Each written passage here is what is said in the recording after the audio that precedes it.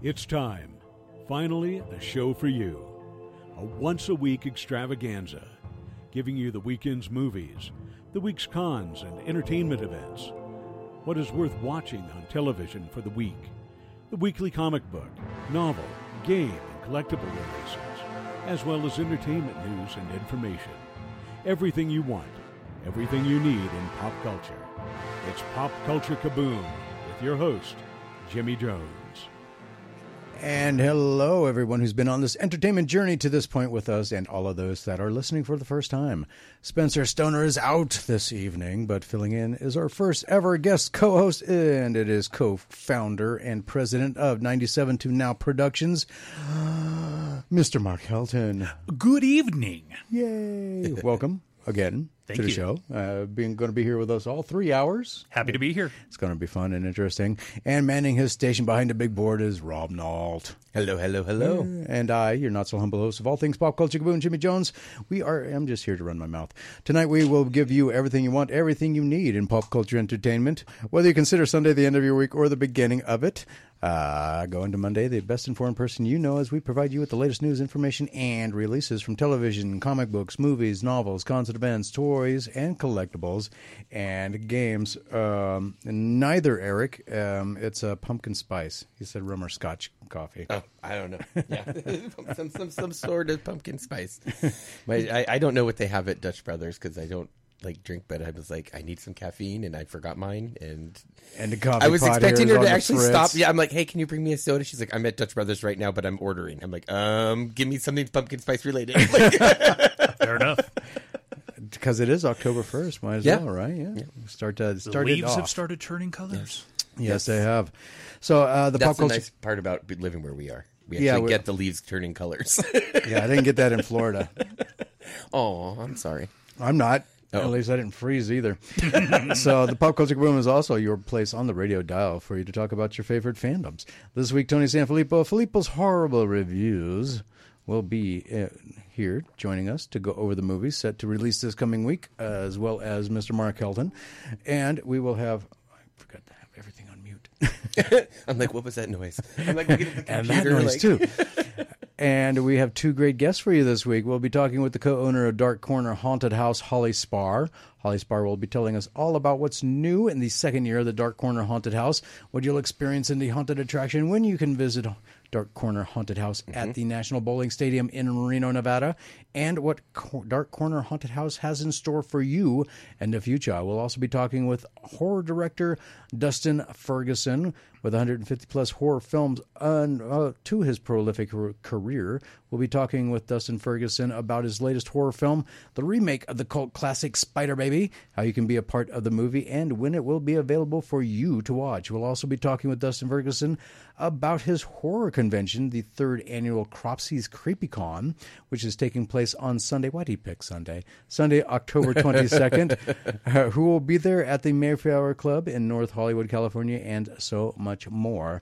All of this, your comments and thoughts on the 7 pillars of pop culture entertainment, or your favorite fandoms, and everything discussed on the show. To add your voice, just call 775-515-4141 anytime during the Pop Culture Kaboom radio show. If you're too shy for the phones, you can always send us a DM through the Facebook page, which I have up right now, which is what Eric is doing. He says he avoids the S-Buck place as well. Oh. So I don't want to give them any press. Or if you don't want to do that either, but you still want to comment on anything, you can reach us 24/7 by sending us an email at popculturekaboom@gmail.com. Very important rules when emailing. Please put in the subject line question, comment, concern, or my fandom. In the body of the email, please add your name. Add first name only, and it has to be in there because I will not read email addresses over the air. And the city, state, or country that you live in. Then fire away with what's on your mind. I respond to each and every email, or if they are for Spencer or Rob, I will forward the email to them to respond back to you. And bear in mind, all emails will be read on the air unless you specify for them not to be, or if you can't follow those simple instructions. A couple of people who did, but were completely wrong, sent some stuff in, and it was, I'm going to try and pronounce all of these. One of them's in the States, 2 of them are not. Okay. Zacharias Zakaris. Zacharias? yeah. Really? That's a Zacharias? Okay. From Cram, Tunisia. Shane from Milwaukee, Wisconsin. And Pia from Ludköping, Sweden, all said happy birthday. Nice. But it's not my birthday. So It's almost your birthday. Yeah. It's coming up in 12 more days? Yep. On the 13th, Friday the 13th. Pia, P-I-A. Pia? Pia? Pia, Okay. maybe, yeah. Pia says, happy birthday. You are lucky to be born to start the month. I didn't. I'm in the middle of the month. But thank you all for the really preemptive birthday wishes. I appreciate it, actually. So anyway, nice. The rest of them I didn't want to share. Aw. A couple of them got the instructions right. Just I don't want any more negative crap on the air. So, yeah. No, I agree. So bye-bye. Anyway, but I did respond to them, so enjoy your response. Anyway, so upcoming stuff. Join Rob Spencer and I Saturday, October 14th at the Brewery Arts Center in Carson City for the Carson Creepy Short Horror Film Competition, Screening, and Award Ceremony. There'll be a costume contest, a silent auction, and a raffle, and it'll be divided up into two. Actually, we needed to have Lyric on to tell us what they finally came up with, because they had so many entries after coming on. He told us it was going to be at 2 o'clock, and then They were thinking about doing it 2 o'clock. no, there was going to be at 2, and then keeping the original at 6. But all the major awards were going to be at 6. Like the lamp from Christmas Story. It's a major award. Nice. Because they were still going to, and they were going to have an audience favorite for the first block of showings, and an audience that favorite was a special. Okay, right, and an audience favorite for the second block. Okay, and there you go. So the first one, so it's going to be broken up into 2 blocks because they had when it came on the show, they had 20 entries for it. And so Sunday was when he was on the show. Wednesday at noon was the deadline to be turned in. Yep. And they had 11 more sign up between Sunday and then. So It's a good problem to have. Total of 31 entries. But it's also depends on who's actually going to make it to the end. Because they only have 2 weeks to script, shoot, edit. That's a lot of time, though. It is. Compared to the other one that they have, the Reno 48-hour one. Yeah. That one's scary to me. Yeah, I couldn't imagine that. That would not be fun. So we'll be there. I'll be interviewing people, of course. And plus you will see short horror films from some of Northern Nevada's creative film minds. Doors open. Crystal, who calls the show all the time, or sometimes, and comments on Facebook sometimes. She's been sending me pictures because I guess she's involved in one of the films. Nice. So good luck. It'll be interesting. Because there's all if she's one of the actresses, they do have the good Best Actress awards. So. That's true. I don't know what she's doing. I know that she's been sending me. I think she might be just doing the makeup. Oh, cool. Which is really cool. Yeah. Which means that she could get an award for Best Technical. So, yeah, exactly. There you go. Anyway, so doors open at 6:30 p.m. For the late showing. That'll also have the silent auction, the raffle, and the costume contest, as well as the awards. So you definitely want to go to that one. But you want to be a part of Block 1, too, because you just don't know where the films are going to be shown at. So check them all out. He didn't say how they were going to divide them. Yeah, or if there was going to be discounted tickets if you go to both showings. Yeah, he said they were working that part out. So, but the best way to find out is by going to their website for the Silver State Storytellers, which is nvstorytellers.org. Org. ARG? No, org. Oh. Arg. That was like 2 weeks ago. It's not pirate. Yeah. Speak like a Pirate Day was, yeah. We didn't do it on the show, though. It was during the other show on Tuesday. Ah, that's why. Yeah. There are 342 days left until Carson City, Nevada's first ever pop culture and comic book convention. I'm talking about Kaboom Con. So, sorry, Jimmy. It's Kaboom Con. You gotta do it right. Yeah, I like that better. Yes. Yes, it's a sustained boom. Yeah. So is it more than 2 O's in the name? No. It's just there's an oolong over one of the O's, so Oh, there is. Yes, okay, cool. Yeah, it draws it out. There is? No. Oh. Imaginary one. Yes, okay. yes. It's there when I look at it. So it was announced right here by Mark Helton from 97 and Out Productions. They'll be putting on Kaboom Con! Saturday, September 7th, 2024, 10 a.m. to 6 p.m. And there's a lot going to be happening at this one-day convention, which, by the way, Mark Helton is here tonight to give us an update on everything going on with...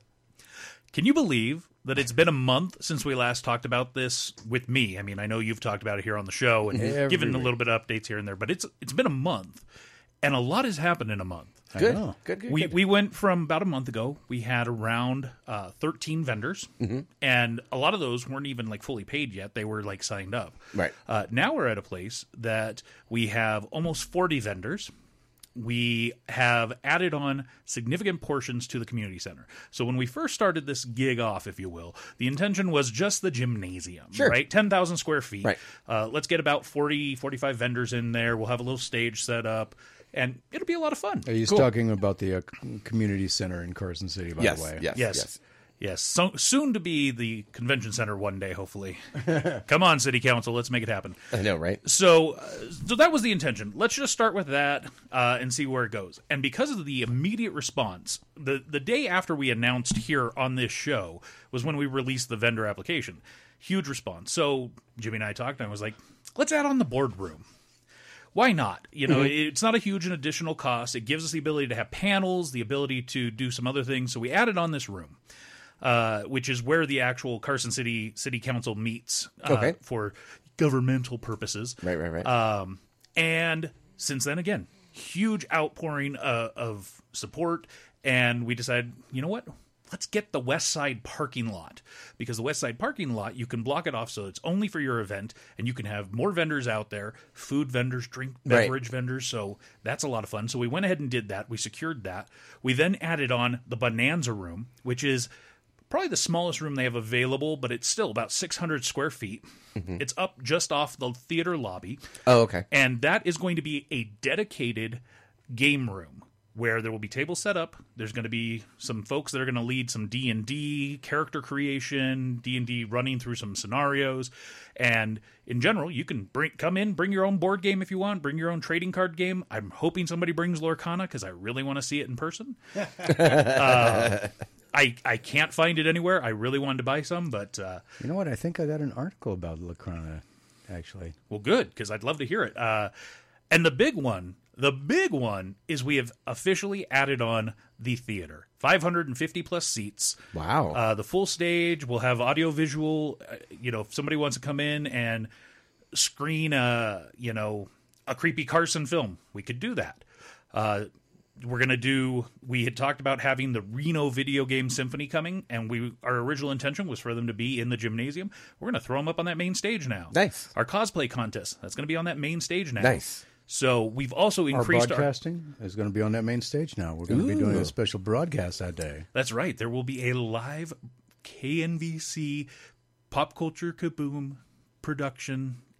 So how long are you going for? I don't know. It depends on how much programming you have. It's going to be an hour minimum. I know that. Okay. So maybe an hour or two. Yeah. Also, depending on KNBC's how they have, because they have to rearrange everything on the radio station to accommodate for that. Sure. And then I also got to do the show the next day. So I got to make sure I got enough material for 5 hours of show. Well, the nice thing is that you'll have built-in guests. You could go grab somebody from the convention and be like, hey, come here, I want to interview that's kind of not appropriate to be grabbing people. Yes, I meant figuratively, not literally. Oh, okay. We'll get the hook. We'll get that hook.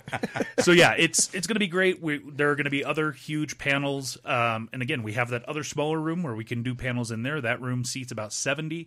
But yeah, the main stage, our Hall H, if you will. I like it. Seats over 550. And because of the rooms that we've added on to this point, we now have increased our capacity where originally we were going to be able to do at any one time maybe around 500 people, where now we've been able to push it up to about 1,500. Nice. So this is going to be huge. Nice. Unfortunately, I only talked to you into a one-day event, but we didn't know when we started talking about this thing. It was like, let's just do one day. Let's just do this gym. Let's see, because it's never been done here in Carson City. Right. So let's see how it goes. And I've already literally been asked, well, what about the second year? Okay, hold on. Can we get through one? Let's see how that goes first. So it's really good to hear. I'm excited. I hope that everyone here that's listening, that's local, is excited. And those of you that aren't local, get your butts to Carson, September 7th, 2024. Right, because it's going to be. Oh, and by the way, Eric in Whittier, California, says that you got to say it like the Captain Caveman now. Captain. Kaboom! Kaboom Con! Was that? Eh. Okay. Saying Captain Caveman is easier to Rich do. Little is not your forte. Not so much. All right. That silenced Eric. All right. So that being done, come and join us. Let's get to the Phoenix question. Oh, by the way, proceeds from Kaboom Con will benefit Cold Nose Rescue and Sanctuary in Mound House and KNBC 95.1 FM Community Radio right here in Carson City. So there's going to be more announcements. There's a big announcement today, that you wanted to do. Yeah, you want to get it over with now? Yeah, Yes. well. Sure, why not? So we mentioned that West Side parking lot that we've added it on. But now we can officially announce that dropping tomorrow will be the food and beverage vendor application. So if you or someone you know and love operates or owns a food truck or a restaurant that has the ability to go mobile, be looking for that vendor application. I'll be posting it tomorrow, probably afternoon. And, get on there, get applied, get in, because space is limited. But, it's a pretty decent-sized parking lot. Depending on, which size lot people request, I feel like we can get anywhere between 30 to 50 vendors in there. Nice. If we have that many that are interested. So I hope so. I'd love to have a fantastic food and drink showing. Right. Yeah, I'm excited. This is I was at an event yesterday in Reno, and I was talking to some food vendors there, and they had actually heard about the con. Nice. And I'm like, oh, okay. Nice. Well, that's good. Good. And I said, well, I'm that guy that's, one of the people organizing it. And they're like, okay, so can we come? We're from Reno. I'm like, yeah. There's nothing saying you have to be from Carson. Right. This is for Carson. We want to show the love to Carson, but if I would love to have food trucks coming from all over. You know what I mean? That way people hopefully will realize Carson, we can do it just as well as Reno. Yep. Yeah. Better. Yeah. That's what I'm hoping for. So and that, of course, is going to be Saturday, September 7th. Tickets are not on sale yet, but they will be probably... I would say spring of next year. So we don't want to push too quick. Yeah, but we're still, things are still being put in place. So it'll be interesting to see how everything pans out. So, yeah, I know you're holding up the award for that we'll be giving away for the youth art contest, which is really cool looking. So, any what is the youth art contest limitation anyway? How old? So we've got 3 categories. We've got children, youth, and adult. And children is... God, I don't have my thing in front of me. Children, I believe... You're supposed to have it memorized. I know, right? For the life of me, I want to say children is up to 12, youth is 13 to 17, and adults is 18 plus. Right. Okay. So, but that looks really cool for the youth. Yeah, I'm sure youth would appreciate that. Right? It's cool. Lights really up awesome. and everything. Yeah, really cool. So, real quickly, let's get to the Phoenix question of the week. In the world of superheroes, the Phoenix question of the week asks of the following comic characters. Who was the first character to be in print for Marvel Comics? Your choices are Reed Richards, Johnny Storm, Jim Hammond, Thomas Halloway, or Namor Mackenzie. And food I for only thought. know 2 of those names. I will run it down. Okay, Reed Richards is from Fantastic Mr. Fantastic. Four. Yes, Johnny Storm is the Human Torch from the Fantastic Four. Jim Hammond was the original Human Torch. Mm-hmm. Oh, okay. Thomas Halloway was Angel, and Namor Mackenzie is the Submariner. Right, yeah. And I know thought that was Namor him, is but I more wasn't recent than just about anything. So of those 5, I'm going to go with the original Human Torch. the original Human Torch, Mr. Jim Hammond. Rob, what say you? I've kind of a feeling like it's maybe like a red herring to have him in there. So I don't know. I'm going to go with Reed Richards. Reed Richards. Okay. Reed Richards and Johnny Storm were in the Fantastic Four, and they premiered in Fantastic Four #1, which came out in November of 1961. Okay. So keep that in mind, and we'll be right back with more. You'll get your answer. If anybody wants to call within the next minute or 2 while we're on break, I will give you a special prize, 775-515-4141. In the world of superheroes, the Phoenix question of the week asked the following comic characters. Who was the first character to be in print from Marvel Comics? Reed Richards, Johnny Storm, Jim Hammond, Thomas Holloway, or Namor McKenzie? Call with your answer now, and I will give you a special prize, 775-515-4141.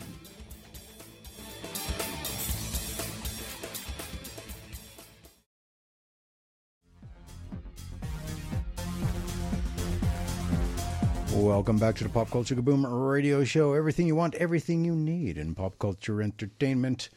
And I'm trying to find info here, but I ain't going to be able to find it. Oh, well. All right, so we left off with the Phoenix question of the week. In the world of superheroes, the Phoenix question of the week asks of the following comic characters, who was the first character to be in print for Marvel Comics? Reed Richards, Johnny Storm, Jim Hammond, Thomas Holloway, or Namor McKenzie. You said Reed Richards? No. You said... Who'd you say? The original. Oh, Jim Hammond, Yes. Human Torch. I said Reed Richards. And you said Reed Richards. Okay. Jim Hammond, actually, and you were right, Rob, it is kind of a trick question. Oh. So, Jim Hammond, the Human Torch, premiered in Marvel Comics #1 in October 1939. Thomas Holloway, the Angel, appeared in Marvel Comics #1, October 1939. Interesting. So they appeared in the same month. The same comic book. The same book. But which Okay. one appeared on the first page or the earlier Oh, page? I didn't get that deep. Namor McKenzie, a.k.a. the Submariner, premiered in Motion Picture Funnies Weekly #1, April of 1939. Really? Wow. Why is that a trick question? Because the first issue and only issue of Motion Picture Funnies Weekly included Bill Everett's original 8-page Submariner origin story, which was expanded by 4 pages when it eventually saw print in Marvel Comics #1, October 1939.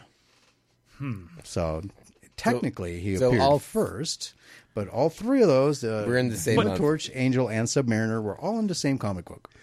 So the question is poorly phrased because it says Marvel, which when it appeared first, it wasn't Marvel at that point. I know. correct? Right. See, so trick question. The first publication of Marvel Comics' Golden Age predecessor, Timely Comics, the contents for which were supplied by Funnies Inc.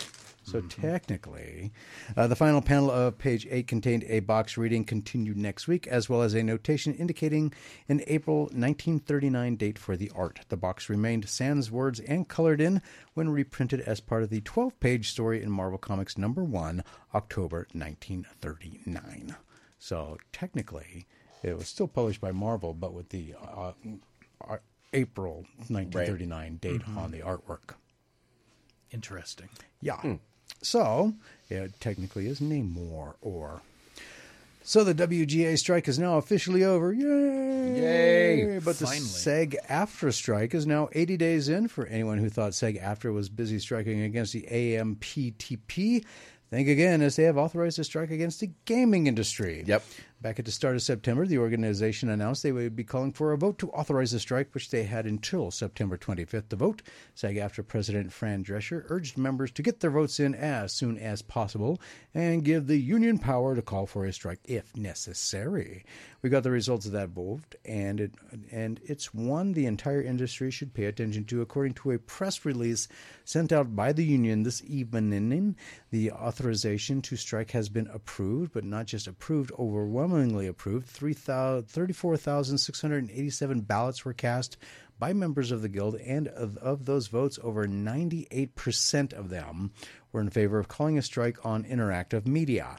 To be clear, a strike has not been called yet, only that the members have the approval to start one if negotiations with the industry leaders fail.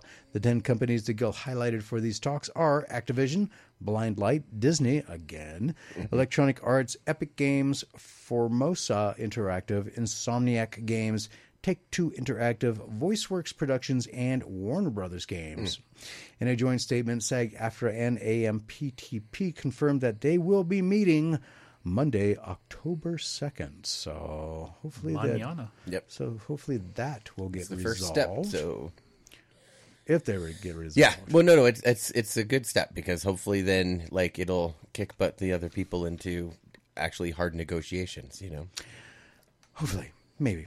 So that is the main story there. I'm glad the writer strike. Yes, So that me means too. that now I can have more people on the show. Yes. Yay! One person I've been waiting for. He's the one who forewarned me that this would be happening. Was Mark Ferguson. Yes. So you know who that is? I recognize the name.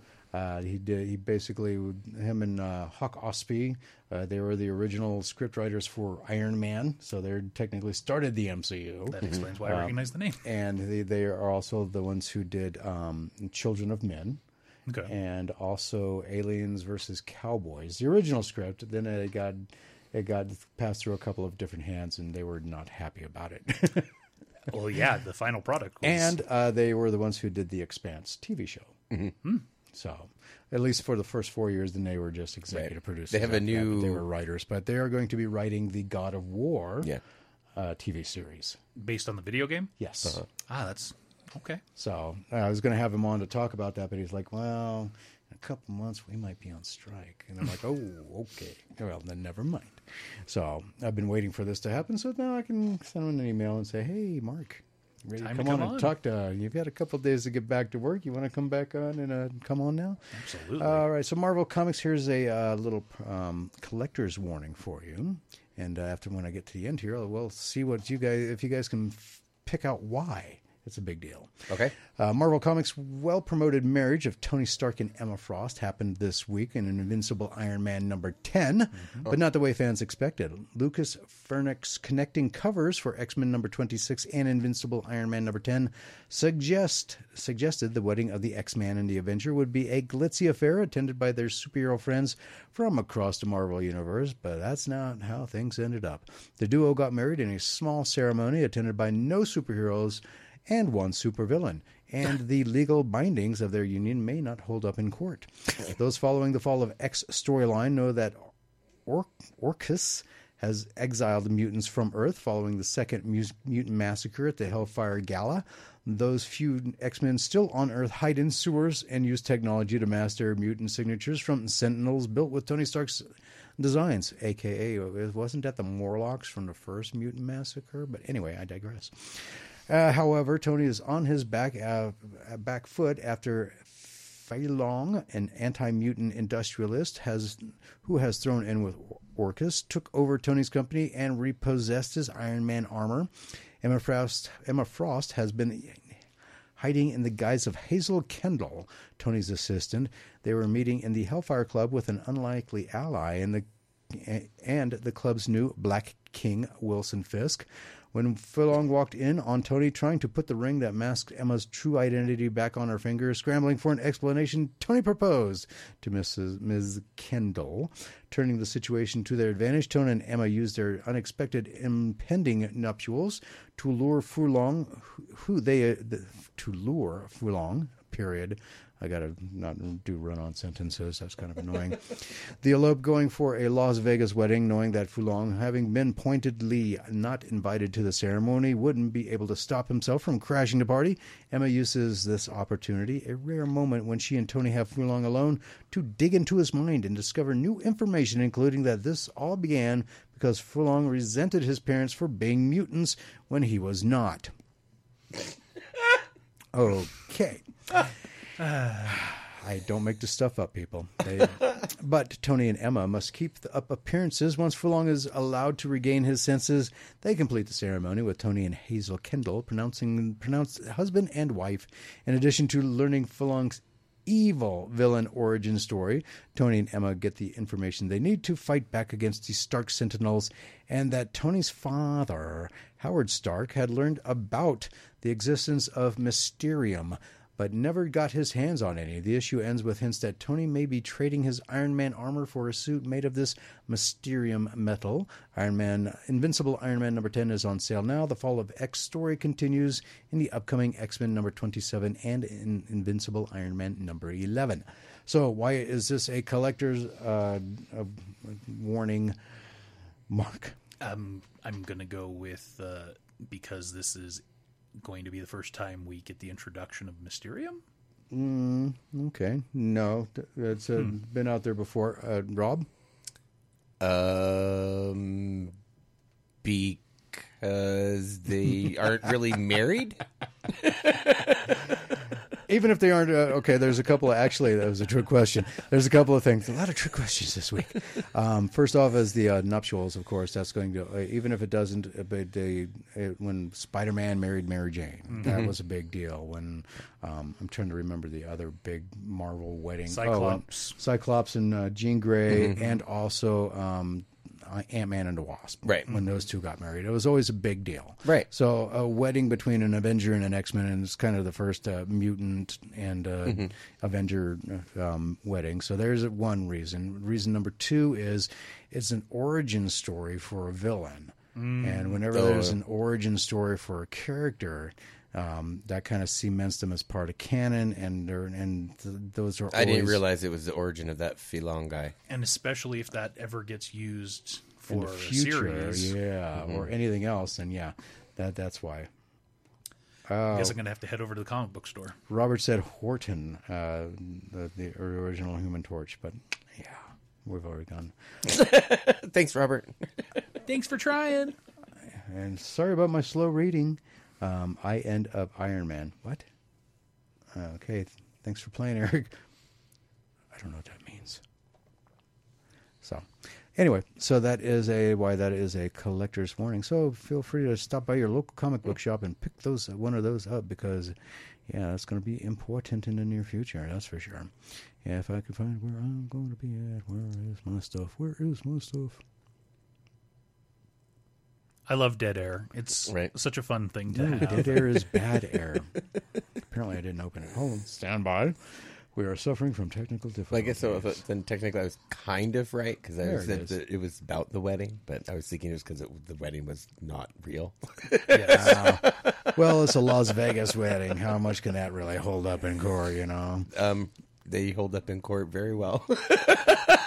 Beauty of Nevada. They're easy to uphold. They're also easy to turn over. But not well. That would be an interesting one. Find out when the last time somebody actually had a Las Vegas wedding in a comic book. And that's probably why. Whoever wrote this obviously doesn't know what they're talking about with weddings from Nevada. We should see if there's any that actually got divorced and threw their ring over the bridge in Reno. See if they really did. They really wanted to do it right. If it was a Vegas wedding, they would have had an Elvis impersonator doing the nuptials. But no, I saw the pictures. It's not. From the comic books being released October 4th, at least here, I highlight the number one issues and or major story or anniversary issues that are being released, because those are the ones that have the most value interest to collectors or investors. Please don't base your buying decisions on my opinion. It is, after all, only my opinion. To keep this list to a minimum, I do not include in it trade paperbacks, graphic novel collections, hardcover, softcover volumes, or reprints. If you're an independent company or creator and you have something coming out, please let me know by sending me an email at popculturekaboom@gmail.com. Put upcoming comics in the subject line, and in the body of the email, please put the title of the book, when it'll be coming out, the publisher's name, and the issue number, so that I can add it in the future. Yes, sir. Excuse me. Archie Comic Publications has Archie Halloween Spectacular number one shot. Yay. Boom Studios has Abbott 1979 number 1 of 5 with a wallet busting 5 cover variants. Ranger Academy number 1 with a wallet busting 7 cover variants. Chaos Quill Comics has Crestar and the Night Stallion, number 1 of 5 with 3 cover variants. Dark Horse Comics has Midnight Show number 1 with 3 cover variants. DC Comics has DC's Ghouls Just Want to Have Fun number 1, one shot with 4 cover variants. I know. Is there a Cindy Loper? Oh boy. That was painful, Rob. Painful. I know. Justice Society of America Gold Edition number 1 with 2 cover variants. New Golden Age Special Edition number 1 with 2 cover variants. Dynamite Entertainment has Alice Cooper Volume 2 number 1 of 5 with a bank-busting 12 cover variants. All right, guessing game time. Okay. Vampirilla Dead Flowers number 1 of 4 with how many cover variants? 13. Rob? Vampirella number 4. Number 1 of 4. Number 1 of 4. Ooh. I'm going to go with 23. Wow. 10 apart, but he was closer. A bank-busting 20 cover variants. I don't understand. I mean, neither. Eric says, smack Rob upside the head for me because that had Cyndi Lauper one comment, I guess. And he said 15 variants. So he was in the same ballpark as you, but both of you were wrong. And Vampirilla, this is actually interesting. Vampirilla Magazine #1 Facsimile Edition. Oh. So, facsimile edition, you know what that is, right? Mm-hmm. Okay. So how is there that many cover variants that if it's a facsimile edition? There is no cover variants. Oh, this one's different. Oh, okay. Yeah, I thought you were referring to the last one. No, Sorry. the last one was just Vampirilla Dead Flowers #1 of 4. This one is Vampirilla Magazine #1 facsimile edition. And unlike Marvel, they didn't do 1,000 cover variants for something that didn't have cover variants back then. Ego Manga has Numaverse and Origins #1. I think I pronounced all of that correctly. IDW Publishing has Star Trek Halloween #1 with 3 cover variants. I'm sorry, was that HOLLOW? HOLO-WEEN.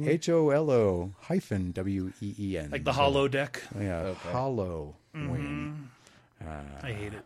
Yeah, I mean, no, Eric. What they mean by a facsimile edition with the Vampirilla magazine is that when it is reproducing the actual Vampirilla magazine #1 with everything how it originally was. It has the original cover art, the original interior art, and the original ads that were run at that when it actually came out. So it's called the facsimile edition for. I don't know why. Don't they generally try to even use the same materials? I don't know. That's a good question. I think color wise they do. Like you know. I don't know. But it's interesting. I'd like to see some of those like Sea Monkey ads or whatever. You know, like X-ray goggles. Wow. Remember, like they used to have those. Like, yeah. You know, and you're like, holy crap, that was only $1.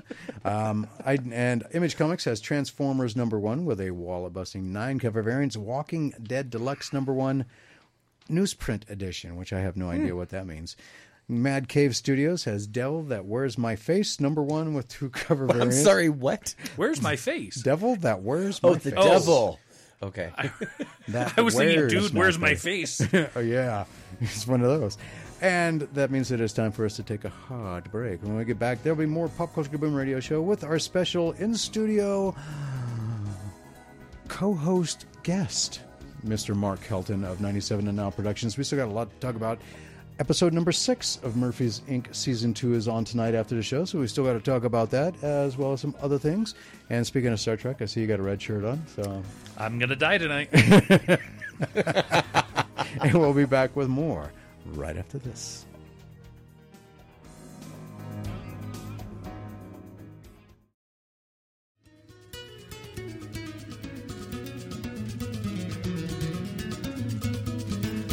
Welcome back to the Pop Culture Boom Radio Show. Everything you want, everything you need in pop culture entertainment. There it is. Why won't you be at the? Oh, she'll be in L.A. But Crystal is sent me more pictures from the horror show thing just now. Oh, nice. In a montage. Nice. Cool. Nice work. Yeah, very very nice work. So I guess I wonder if she is listening. Let me see, what does she have to say about that? I'm bummed I won't be at the screening, but she will, because she will be adventuring in L.A. Because her daughter has an invite to the L.A. Fashion Week. Nice. Ooh, yeah. Bougie. Fancy. Right? Fancy. Just let's wrap up the comic books real quick. Marvel Comics says Alien Annual #1 with 4 cover variants. Amazing Spider-Man, The Birth of Tombstone #1 is a Halloween Trick or Read 2023 edition. What? Halloween Trick or Read. It's kind of like, almost like, not quite like Free Comic Book Day. They put out these special little issues that you can pick up. Were they used to be the little ones? I'm not sure. Maybe if Robert's listening, he can give us a call and let us know. Gods, it's an acronym, G.O.A.S. #1 with a wallet-busting 7 cover variants. Ghost Rider Annual #1 with 2 cover variants. Moon Knight Night of Blood #1 and it is a Halloween Trick or Read 2023 edition. Spidey and His Amazing Friends is a Halloween Trick or Read 2023 edition. Star Wars The High Republic Attack of the Huts #1 which is a Halloween Trick or Read 2023 edition. Star Wars The High Republic Shadows of Starlight #1 with 4 cover variants, and Strange Academy The Amazing Spider-Man #1 with 3 cover variants. Scout Comics has Feng Ji #1 with 2 cover variants, and Mom Breaks the Internet #1 with 2 cover variants. And those are your comic books coming out. What's up? I just have a dirty mind, I guess. Okay. Thanks for not sharing. I don't know if I can. Exactly. That's what I'm saying. Thanks for not sharing. Okay. So Electronic Arts revealed that they have on the horizon, what they have on the horizon for EA Sports TC. Oh, got a call. Yeah. Hold on. Hello, caller. You're on the air. Who's this? Where are you calling from? Hey, it's Robert. Hey, Robert. Hey, Robert. Hey, what's going on? So what's up with these Trick or Read 2023 editions? I don't know. We had to order them last minute. They were solicited at the last minute, and I don't know if they're full-sized or not. Huh. Okay. Are they, is there a cost to them, or are they free, kind of like free comic book day? It's like free comic book day. Okay, perfect. Okay. All right. So, And when does that start? Is there a day? No, there's no specific day this year. We're going to try to do something towards the end of the month. Okay. so you had to order them last minute. That means you haven't gotten them yet? We have not received them yet. Okay. So, yeah, probably. So if you go trick-or-treating, go stop by your local comic book shop and say trick or read. And, Right. And get yourself some free comics. Right? Exactly. Awesome. You'll let us know what you're doing at the end of the month? Sure. Okay, good. Yeah. Nice. So what did you think about that? What were we talking about with Star Trek? I can't remember now. Oh, yeah, the Star Think about Trek what? Halloween. Anything to make a buck. Ain't that the truth? All right, so I guess you're not going to be picking that one up either. Oh, look at it. Right? Yeah. It's there. You might as well. You have the ability to peruse it. Yeah. That's a whole story behind that one. All right, well, hey, thanks. Anything else, sir? No, not really. Just open and, ready for business. All right. Well, Awesome. You invoked his name, so. I know. I invoked the Oh, no. word. Yeah, his ears were burning. His ears are burning like Human Torch. Right. There you go. So I'm a little confused by that, actually. Maybe you can help me with that, because I'm not a big fan or whatever. But the original Human Torch, wasn't he an android? It was. So how does It was he have... an android. That's why I put Horton, because that's the creator. Professor Horton. Oh, gotcha. Okay. And he had a little android sidekick named Toro. Toro? Wasn't that like the kid one or something like that? Mm-hmm. Okay. Yep. How goofy. The Okay. Human Torch and Toro. Watch when they do the new Fantastic Four film. That's going to be there. A little Johnny Storm Jr. Something. They got to give a nod. Yeah, it'll be like That'd be his dog or something. right. Yeah. His flaming dog. Okay, it's a hot dog. Anyway. Thank you. Oh, the new version of crypto. Just throw him on the grill. All right. Talk to you later, Robert. Boy. And, thank you for All right, calling in. sounds good. And thanks for clearing that up. I appreciate that. No worries. All right. So Electronic Arts revealed that they have what they have on the horizon for EA Sports FC in terms of esports, as they revealed their plans for the new FC Pro Circuit. We got another. No. I think we have another call. Nope. Lies. Yeah, the system is a little buggy. New game means a brand new exosystem, a tournament structure, and championship, as they have thrown out all of their old systems for this brand new sports title. Beginning in October, the 1 million weekly competition circuit will start, as it will span 10 regions, with top players clinching a spot in the first ever FC Pro World Championship.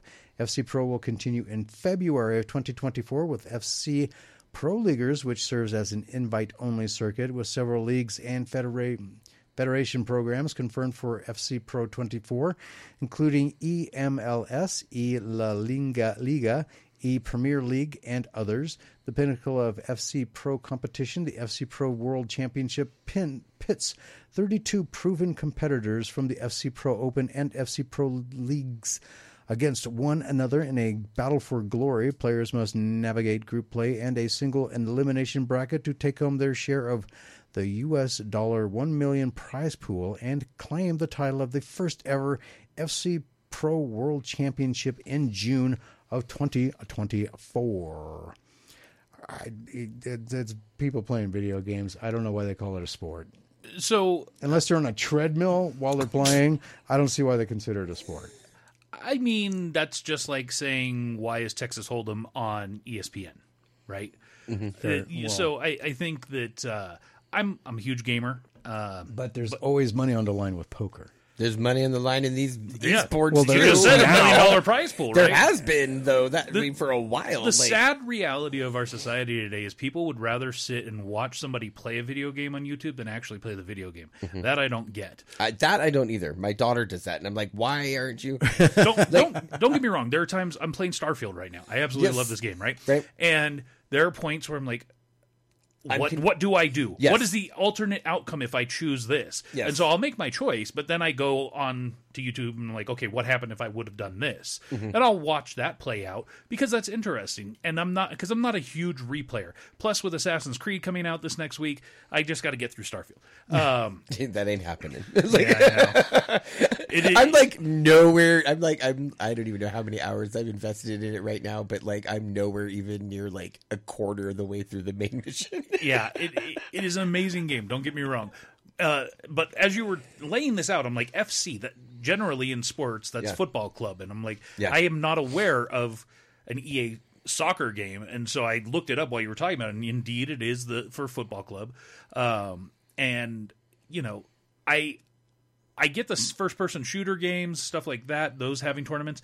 I even get the Madden because there's, huge tie-in. But EA, FC, I don't know. I guess it is the most popular sport in the world. Right. But yeah, it's just because we're not big soccer people. I think that's why we don't we don't get soccer games are huge. Oh, yeah.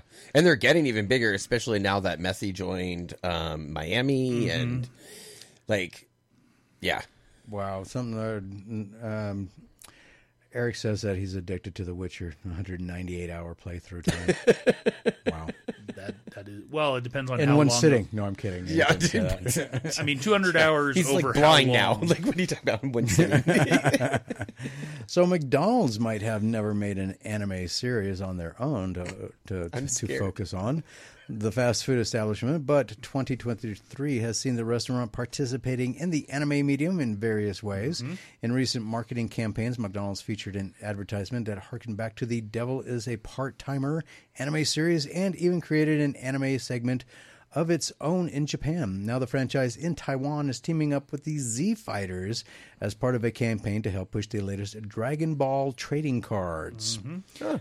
Not only will the new campaign feature cards displaying the likes of Son Goku, Vegeta, Piccolo, Goten, Trunks, Gohan, and many others, but Taiwan's McDonald's restaurants will also feature exclusive packaging and meals dedicated to Akira Toriyama's brainchild. Unfortunately, the fast food franchise hasn't confirmed if this marketing campaign will be making its way to North America. The campaign itself has already begun in Taiwan and will last until October 10th, offering anime fans to collect a Dragon Ball Z character blind card packs, which house 4 unique trading cards based on the Shonen franchise. Following the promotion for the trading cards, McDonald's Taiwan will then give fans the chance to pick up some official Dragon Ball Z playing cards as well. You can visit the official website for more information. Or if you know somebody in or who will be going to Taiwan, tell them to pick you up like 9,000 of them and bring them back. I think it would be better if they like actually did them as like the Hamburglar or Grimace or... Well, they did. I don't know if they still are, but they've been doing the Pokemon in the Happy Meals. Yeah, and so I agree. I would love to see them do like South Park did Chimpokemon. Yeah, well, McDonald's should do their own version. Right. Yeah, that's what I like. Especially since they're tying with like these Dragon Ball Z. Perfect time to like even, and all they had to do really put them in purple. Like Mayor McCheese, Grimace, Rubble. Exactly. That would have been great. Didn't they get rid of Grimace? No, they just had a big old shake. It was like the most popular the thing that Grimace they shake. did. Yeah, I know they had the Grimace shake, but I thought it was to say goodbye to the character or something like that. So, which was because I thought it was kind of weird because like here's the Grimace shake, and we're saying goodbye to Grimace. Well, is he in the shake? I mean, that was kind of weird. He died. Yeah, Stage 4. That's what. Yeah, it was bad. Yeah, we were all eating him. They put him in a big blender, liquefied him. That's how we got the shake. Yeah. Taste the rainbow. Maybe just taste you know the Grimace. you know what's really nice?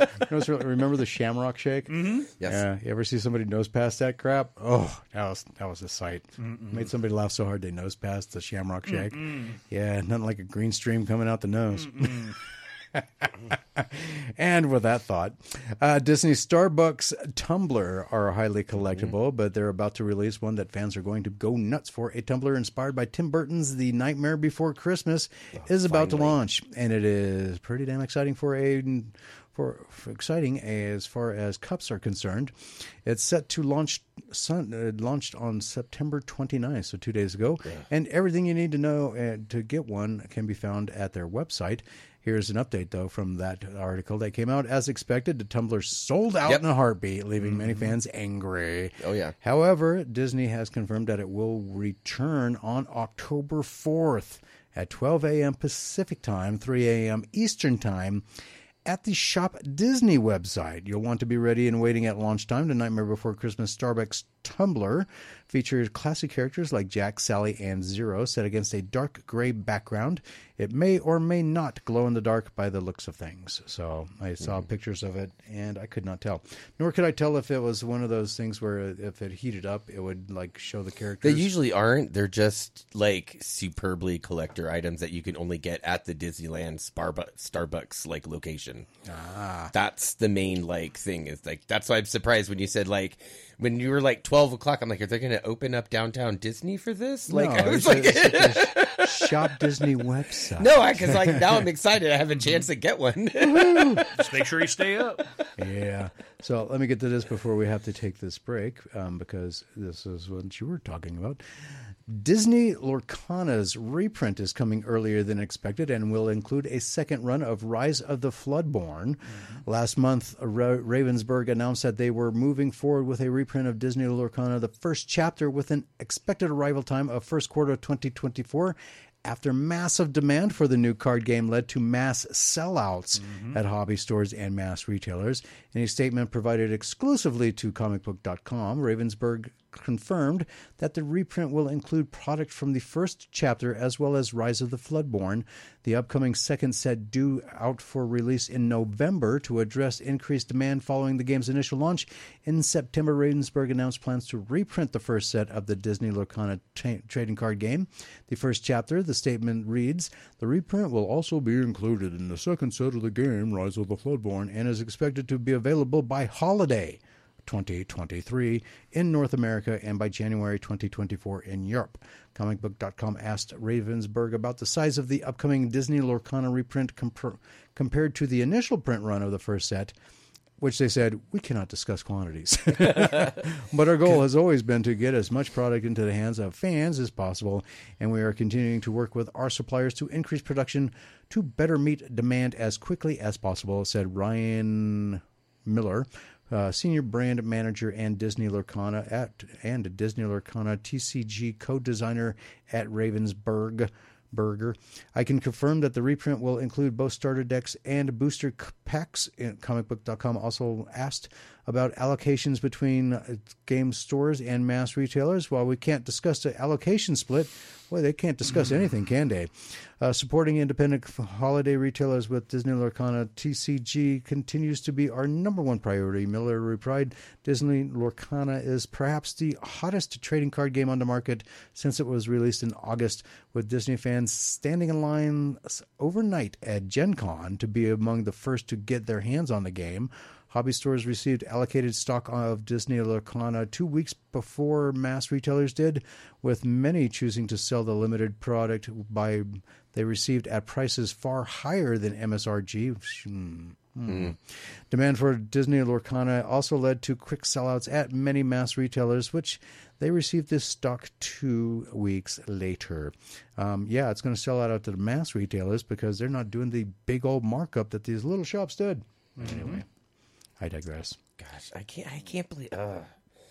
It's like, you want to shop at the little shops, but then like you Not if hear they're going that. to rip you off like that. That's what I yeah. mean. When you hear that. All right, so if you've missed any part of tonight's show so far, you can go and check it out at the Pop Culture Kaboom podcast, presented by 97 to Now Productions. You're welcome. And you can find that wherever you get your favorite podcast. Don't forget to subscribe so you can get new episodes as they come out, as well as bonus material, which will be available soon. So with that being said, we'll be back shortly with our special guest, Holly Spahr, who is the co-owner of Dark Corner Haunted House. So don't go anywhere. More Pop Culture Kaboom Radio Show right after this.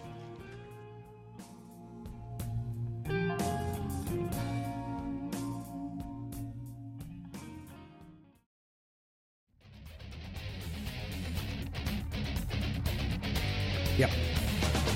Welcome back to the Pop Culture Kaboom, a radio show. Everything you want, everything you need in pop culture entertainment.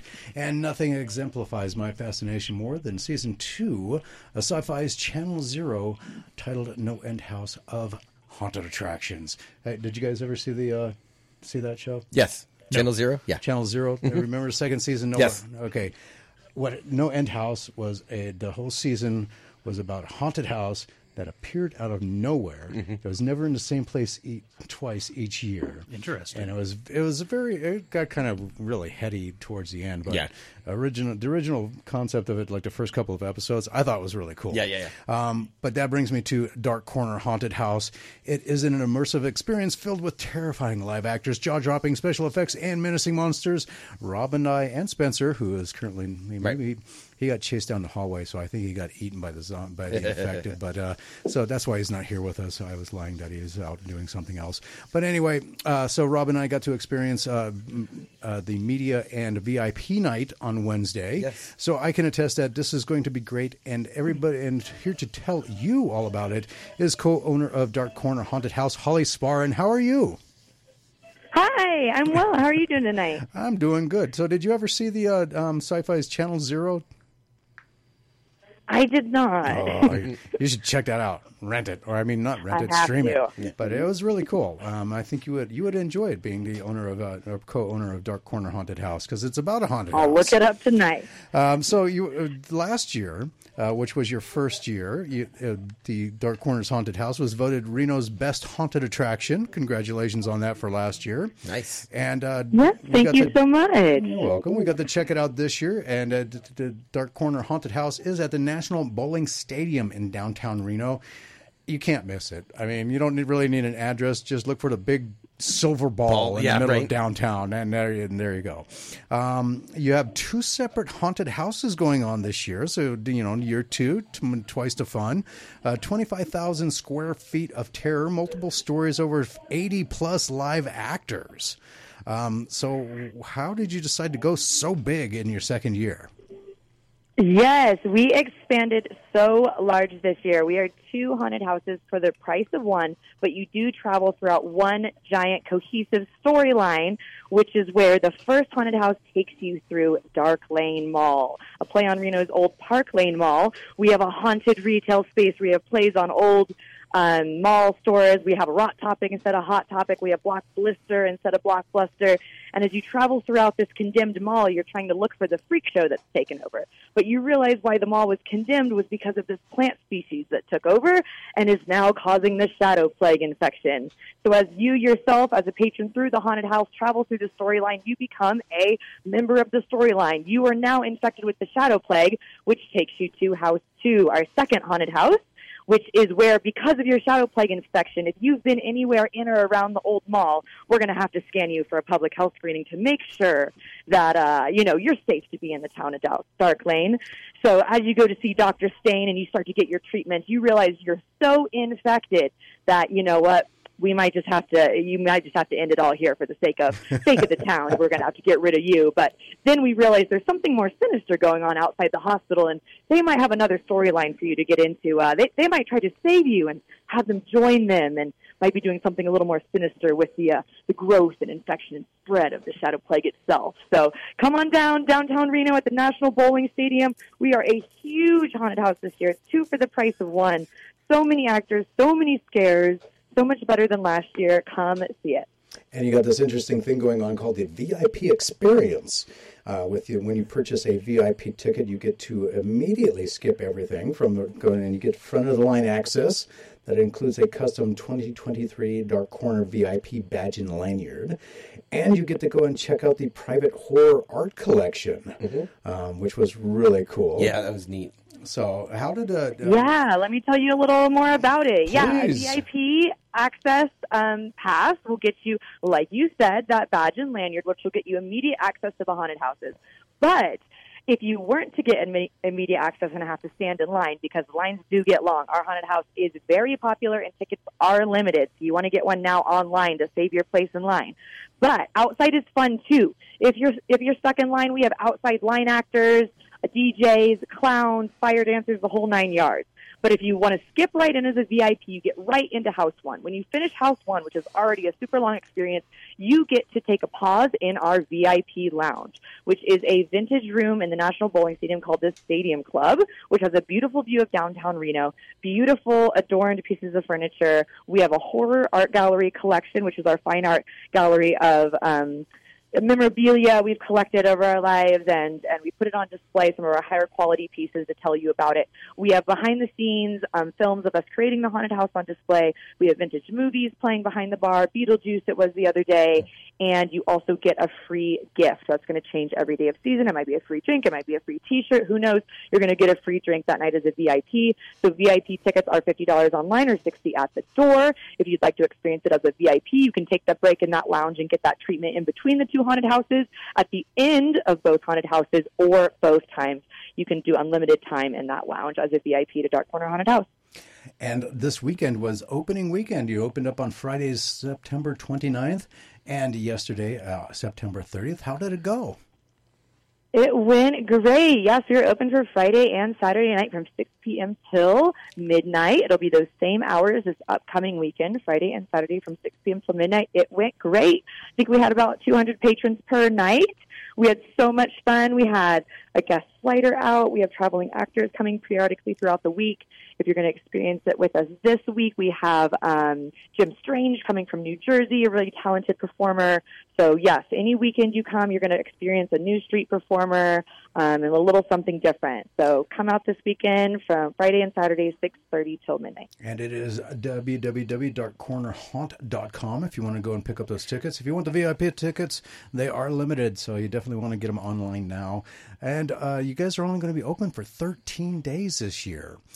So 2 days are already up, so there's only 11 days left. Right. So next weekend, the 6th to 7th, then the day won't be open again until my birthday, Friday, October 13th, and then on Saturday the 14th. So Saturday the 14th is going to be interesting, too, because it's going to be that Ring of Fire solar eclipse that'll be going on Saturday morning. So... Right. There's a lot of interesting days this month, not only with outside events like that, but also within our haunted house. We do have theme nights this month. So we're going to be doing something special for Friday the 13th. We have an LGBTQ plus night. We have all kinds of different themes nights this month. So you can check out our calendar online at darkcornerhaunt.com. Cool. And you're going to be a part of you're going to be open and part of the zombie crawl. That's the Reno zombie crawl. That's right. We're a stop on Reno zombie crawl, and we're also a part of Nightmare on 4th Street, another event happening downtown Reno in participation with Pitchback Printing and a bunch of other businesses on 4th Street. So keep your ears open for information on that as well. Nightmare on 4th Street, isn't that just basically any Friday night in Reno? I know, right? Like, I'm just kidding. Well, just kidding, Reno. Trying to do events and brighten up the downtown scene. So although we are a spooky attraction downtown, it really does draw out families and a good audience to the sidewalks of downtown Reno. So it's safe and it's fun and it's a great place to be. Okay.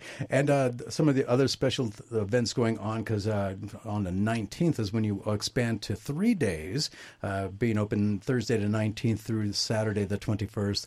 And then the Thursday the 26th is Day of the Dead night. and then you're going to be open the 27th and 28th, and then closed and only open again on Halloween night. So, which is Tuesday, October 31st, and that is it until next year. But That's not it. really, because you guys do a lot of stuff year round with the Dark Corners Haunted House, right? That's right. Our community sticks together all year round. After spooky season's over, we spend the rest of the year out in the community. We've participated in all kinds of events this year. We were at Pride. We recently ran a blood drive. We cleaned up Whitaker Cemetery recently. And we do all kinds of things to keep our close-knit group of, we call it the Haunt family. We keep our Haunt family together doing fun things, helping the community, and developing our show for the next year all year long. Because we start developing our show for next year in February, and all of us local artists spend almost every day of the whole year prepping for these 13 awesome nights. And when we were there on Wednesday, we shot video. I just got done looking at it, downloading it all, and taking a look at it. By the way, I need to send you the pictures that I took. Oh, please. I did not forget about that. So I'll be sending those out tomorrow. So look at your email for a, what is it? Dropbox link, because there are so many that I took. Okay.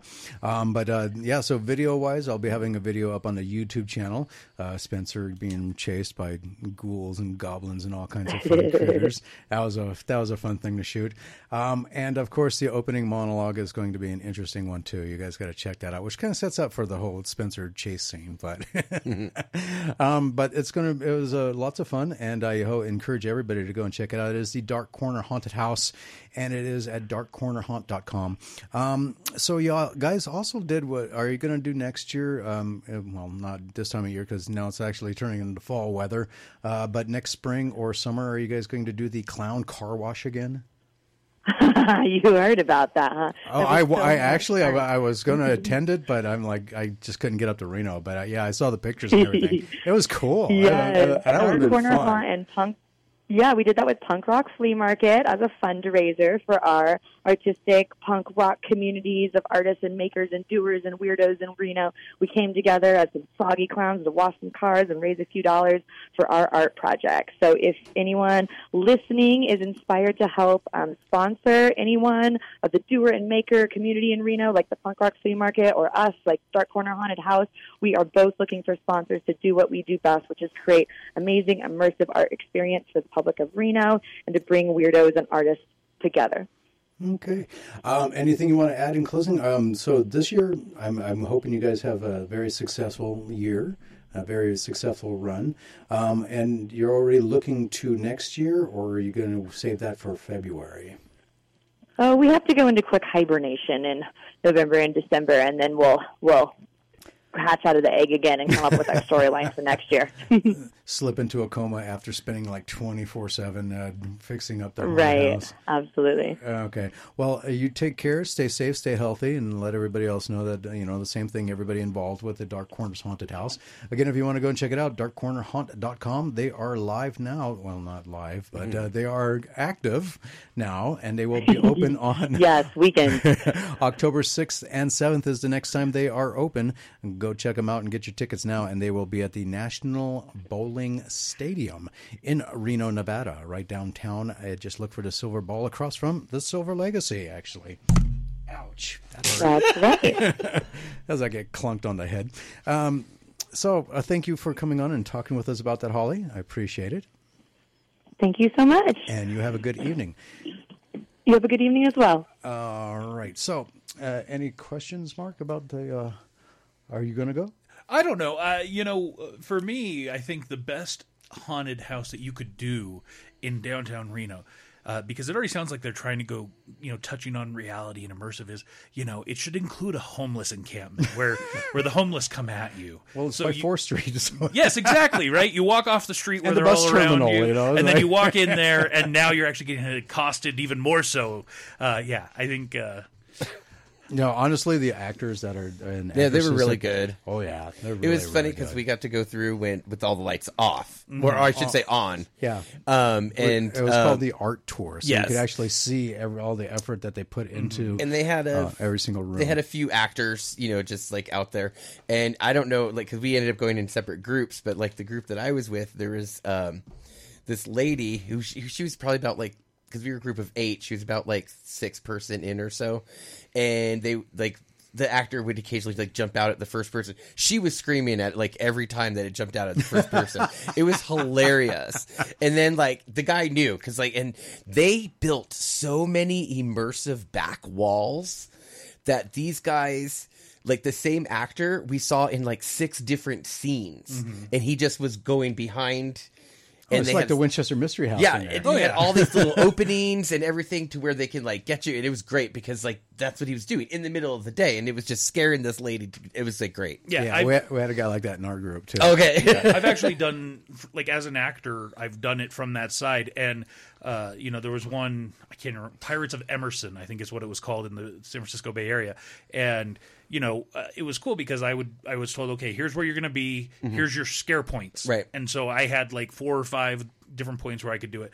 But for me, walking through them isn't as enjoying. I prefer like psychological scary than I do like jump scares. And so because 99% of the time with the jump scares, I'm just like, hi, So for me, it's and I have a little one who I'm not going to take because she's way too little, right? And so that's where it's like, probably not going to spend the money on it this year. But what's good you about would enjoy it. I'm going to tell you what's good about this one is that the jump scares don't all involve actors. Yeah. There's a lot of and stuff that's all I'm going going to say. Because they do have animatronics. Nice. They have animatronics. They have other pneumatic things, and the video Lights, I shot, because I shot a video of Rob and Spencer doing a walkthrough of it with the lights off. And that was about, they didn't even have all the rooms like completely filled with their actors. No. Rob jumped a couple of times, and then Spencer would like drift back like a good 6-7 as Rob would get near a corner. Spencer kept getting further and further away from him until they got around the corner. A good scarer knows to wait. You see that, right? And you're like, no, I'm not going to get the first one. I'm going to get the guy in the middle. See, anytime I'm in a group, usually, this time around, I wasn't, because I was letting Spencer go ahead in the front, because I was looking at everything, because I really like horror and Halloween stuff, deco. So I was looking at everything and taking pictures of stuff and everything. So, but usually when I go through these things, everybody pushes me out into the front, because I don't I'm like you. the jump scares really don't affect me. Yeah. I usually laugh, or I'm like, oh, that's really cool. And I'm like, stop it, man. You're messing up my thing, because you're getting too close and like overly examining. I'm supposed to be scaring you. So everybody pushes me, go ahead and go. And like everybody's behind me like a Scooby-Doo cartoon or something. But no, it's more effective though, as Mark was saying, is if you actually get the person in the middle, Yeah. But so I forgot where I was going with that. But anyway, so yeah, I think it was a fun thing to go through again this year. I think I enjoyed myself. Very much improved over last year. So definitely, if you're in the Reno area, go check it out. And speaking of checking things out, we'll be checking out movies when we get back with Mr. Tony Sanfilippo from Filippo's Horrible Reviews. So don't go anywhere. More Pop Culture Kaboom Radio Show right after this.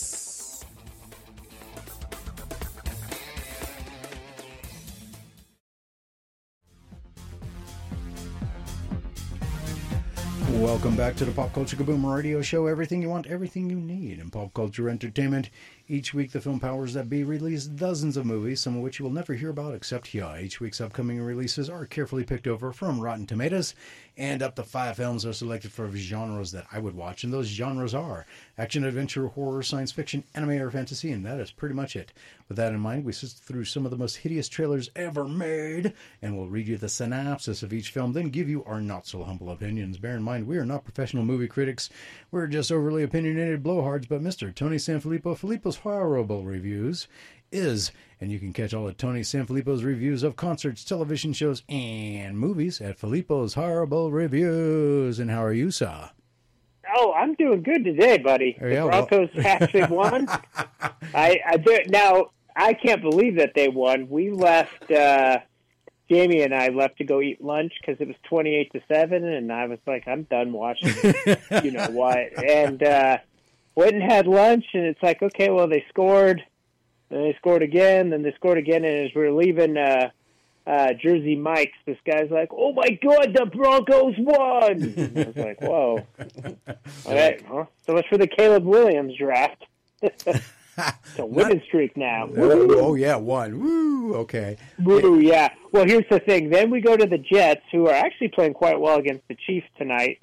And then we got the Chiefs twice in a 3-week span. So I don't think the winning culture is going to last too long, but it was nice to be on the winning end. Is this going to be the start of the Taylor Swift curse on the Chiefs? No, because they won last week. Yes, but now is the start NFL of the curse. invited her to any game.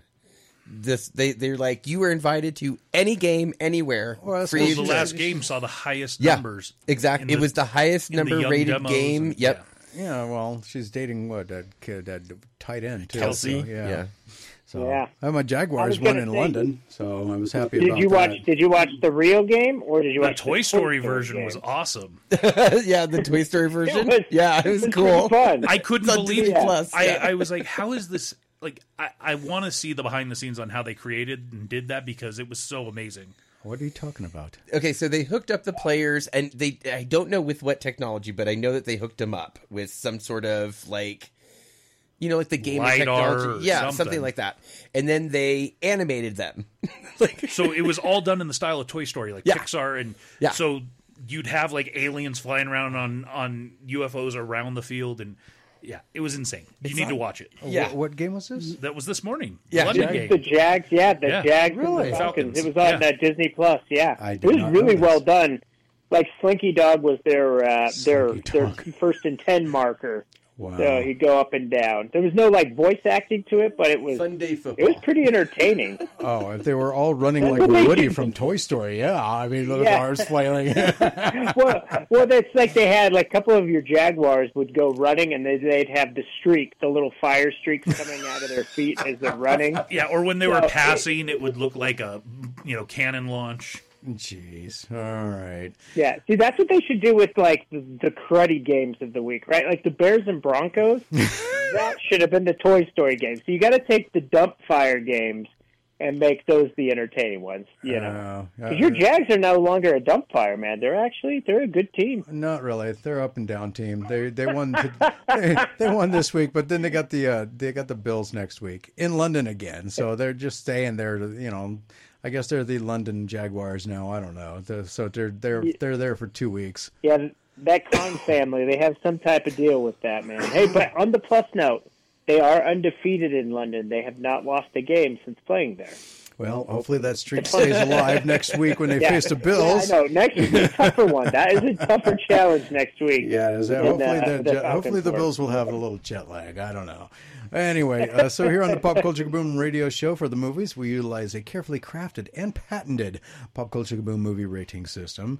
If it seems worth watching in a theater at full price, it is a good, not a great. That is to be determined by you if you choose to see in a theater. If it is worth seeing in a theater as a matinee or in your town's cheap theater, it is a so-so. If it seems worth seeing on a streaming service or as a rental, or however you choose to watch the film while avoiding social interaction, it is a blah. And if it is deemed so awful you should wait for it to be on public television, it is considered a touch brown because FCC regulations say we can't use profanity. So we got 5 movies for you this week, and I'm going to start by throwing the proverbial dart at the dartboard here, and let's start off with this one, Vindicta. And its one-sentence synopsis. A young paramedic tries to survive her first night on the job as a mass killer remains on the loose. That's literally the entire synopsis right there. So in this thriller with society on the verge of collapse, there is rioting, arson, vandalism, murder. Oh, wait, no, it's apparently just Chicago on any given weekend. The main protagonist has her first day on the job, but it's hard to believe she's a paramedic.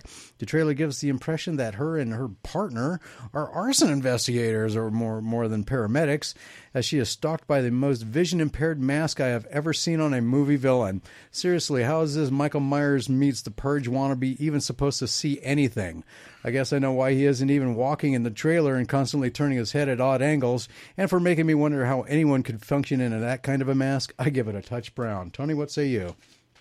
Oh, looks like a young paramedic needs to survive a riot, and there's a psycho leading the mob wearing a Caesar's Palace statue mask, which is, I guess, a different type of mask. Can you see in this thing? I guess if you're going to go for killer, it looks like it's a little psychological thriller. or more in the vein of Scream. Like, it's not supernatural. It's just a girl who looks terrified and must survive and ends up being the Sidney Prescott in what they probably hope is a franchise. The movie actually doesn't look too bad. It doesn't look like it'll be going to theaters. It looks like it's headed straight to streaming. I think I saw Paramount on it, so I'll assume it's Paramount Plus. But you know what? It didn't look half bad, and I do like Scream movies, and I do like those types of quote-unquote horror, even though it's really just a thriller. So I would give it a blah. Okay. Rob, what say you? Yes. Cupid from Valentine is back. Oh, wait, no. That's a good one. That was good. But no, it actually seems an interesting movie. It has a decent premise. I've actually seen a few of the past ones that Paramount put out kind of low key, and they were actually pretty good. They had a good suspense to them. So I'm hoping this one does too. It's kind of purgy, but not really. Like, it's weird. It has like a purge vibe, but not really too purgy. I love those movies too, so I don't know. Like, so for me, it's going to be a blah. Okay. And Mark, what say you? Well, thanks for stealing my thunder. So is this The Purge meets Halloween? And again, you covered that. However, they did bring out some star power in Jeremy Pivens and Sean Astin. But alas, I have no interest. Touch Brown. Oh, okay. Wow, short and sweet. All right, Tony, what is next? Oh, let's go down Desperation Road, shall we? Okay. It's in a small, Randy. Okay, a small Mississippi town. I'm getting into the characters for this thing. Yeah. In a small Mississippi town, justice and the law are two very different things. Academy Award winner Mel Gibson, Garrett Hedlund, and Willa Fitzgerald star in a modern noir thriller based on the acclaimed novel by Michael Ferris Smith about two lost souls tortured by the mistakes of their past and bound by a secret that keeps them running. Spoiler alert. The secret is a gun. It's a gun. Is it a spoiler? Okay. When it's that prominent? Right. It's in the trailer. We can't have that gun around whole here. trailer was about the gun. Riggs is retired, and he was wishing that Murtaugh would be joining him because now they're both too old for this. You know what I can't say on the air. What happened to Mel Gibson? He used to be a big Hollywood box office guy. Oh, that's right. He was blacklisted. Now he's doing lower-budget, direct-to-streaming movies, but that's not always a bad thing. At least he's still working, and he's still rocking that beard for what seems like multiple movies that we've reviewed on this show. So in this trailer, the rundown is basic. His son screws up, he's on the road to redemption, and he meets a blonde girl and makes a really stupid decision, and instead of going to the authorities, she takes this gun, and it's linked to a murder. Then she gets involved with Mel Gibson's son, and now they're both on the run. Then they involve Mel Gibson. Now he has to lie to his cop buddy, and it just seems like bad decision after bad decision after bad decision. But you know what bad decision I'm not going to make? Watching this movie. So, touch brown for me. Okay, Tony, got to have a TB. All right, well, if the trailer doesn't sum up this movie for you, or actually if the synopsis doesn't sum up this movie for you, the trailer that pretty much tells you the entire movie from beginning to end does. I quite frankly have no desire to watch a group of people make one stupid mistake after another, but that's what it seems like this movie wants you to do. And on top of that, root for them, which I'm not about to do. Kind of like my thoughts on watching this movie, I'm not about to do that either. So I'm giving it a touch brown also. Mark, what say you? Yeah, I'm not going to waste any time here. You guys have said pretty much everything I've thought, so touch brown. Triple B! Rob, what say you? Yes. Have you ever wanted to hear Mel Gibson do a Southern accent? No, neither did I. He was doing one? I didn't hear that. Oh my God, it was terrible. So bad. It was so. really Oh my bad. God, this was like the worst paced trailer I think I've ever seen. I was like almost put to sleep. Mm-hmm. I was like, this movie is so boring, and they're making such stupidly bad decisions with their lives. It was just boring. I was like, come on. Yeah, touch brown. Okay. The first brown streak in a while. There we go. So up next is Monsters of California. Okay. Monsters. Adventures. After discovering research left behind by a missing government agent, Dallas Edwards and his misfit high school friends embark on a righteous and dangerous adventure. Righteous? To uncover a... See, this is what happens when you don't read the synopsis until you go on the air. Jimmy. I'm like, righteous? What the? Uncover It's the most righteous adventure. Uncover a paranormal conspiracy in Southern California that brings them face to face with some of the government's most guarded mysteries. Why did this movie feel like a Shaggy from Scooby-Doo origin story? Now that is in your head, try watching the trailer and not thinking that. Starts off about UFOs and talks about ghosts and back to UFOs, and I got ADHD just from the trailer. Though it does look interesting, it steers off course way too many times in just a 2 minutes and 21 second trailer to hold my interest for very long. I will, however, watch this because it has that weird Scooby-Doo Stranger Things vibe, but not anywhere near a theater, so I'm giving it a blah. Tony, what say you? Yeah, what do you get when you take the main star of Starship Troopers, a side character on Spin City, and have it directed by one of the singers of Blink-182? Well, Monsters of California, bro. Totally righteous adventure. Surprise, it's about UFOs, which, if anyone knows, Tom DeLonge of Blink-182 is a serious fan of. In fact, I read that when he left the band, he co-founded an organization called To the Stars that in 2020 was instrumental in the release of government videos featuring footage of unidentified aerial phenomena. Or maybe that weird little alien from Mexico. I thought you were going to say he was instrumental in forming the raid on Area 51. Was it the thing from Mexico, like food or something? Yeah. Anyways, he comes and directs this movie. I think the trailer looks enticing. I like that it takes a horror twist to the Blink-182 song Aliens Exist. It looks entertaining for sure. I actually didn't know about this movie until I watched the trailer, and you mentioned it last week. I don't know if it's coming to theaters, but if it is, I'd give it a so-so. It actually looks like a fun movie. I'd go see it. It looked good. Okay. Rob, what say you? Yes. It was, I don't know, I'm not a big, alien type person. But then they kind of threw in this weird paranormal, there's ghosts, so I was kind of a little confused on this if it was UFOs or ghosts. Werewolves or something, too. Or something. I wasn't quite sure. And then it was like a Bigfoot in one part. I wasn't quite sure. I think that was supposed to be a werewolf. But I think, but then I was like, oh, it's called Monsters of California, so maybe it's all these monsters, and then that's what the big conspiracy was, is that the UFOs, they're dropping out of Bigfoot or something. I wasn't quite sure where the movie was going, but it looks intriguing enough. It doesn't look too B horror movie-ish, especially coming from somebody from Blink-182. So I'm going to go with the blah. Okay. And Rob's making UFOs. Sasquatch is Ubers. So what say you, Mark? I gotta ask this question because no one else said this, but who in their right mind is going to hide their secret government info in old porn mags? Southern California righteous dudes. I guess he expected his son to be gay. I don't know.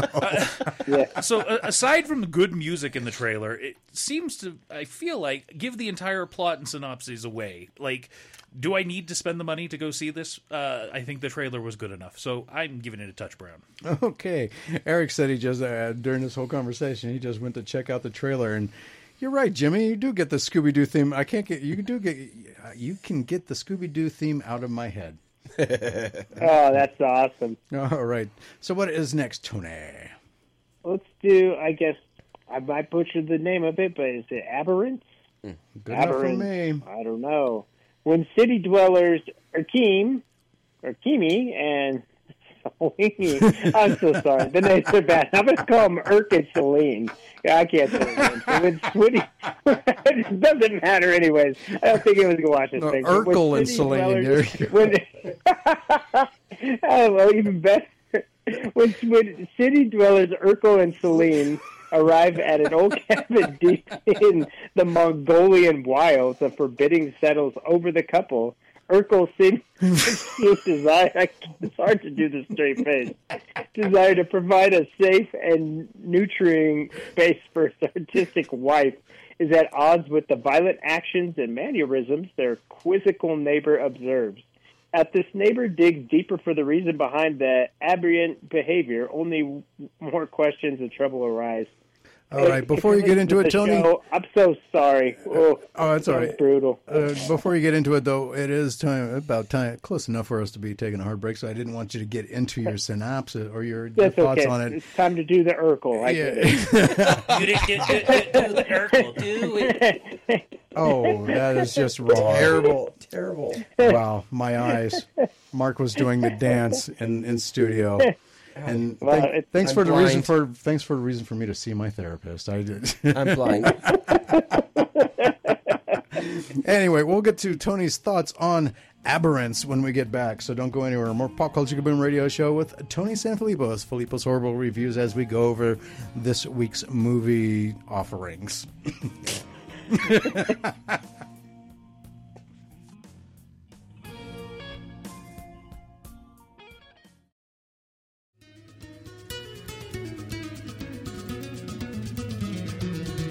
Welcome back to the Pop Culture Kaboom radio show. Everything you want, everything you need in pop culture entertainment. And we are going over movies with Mr. Tony Sanfilippo.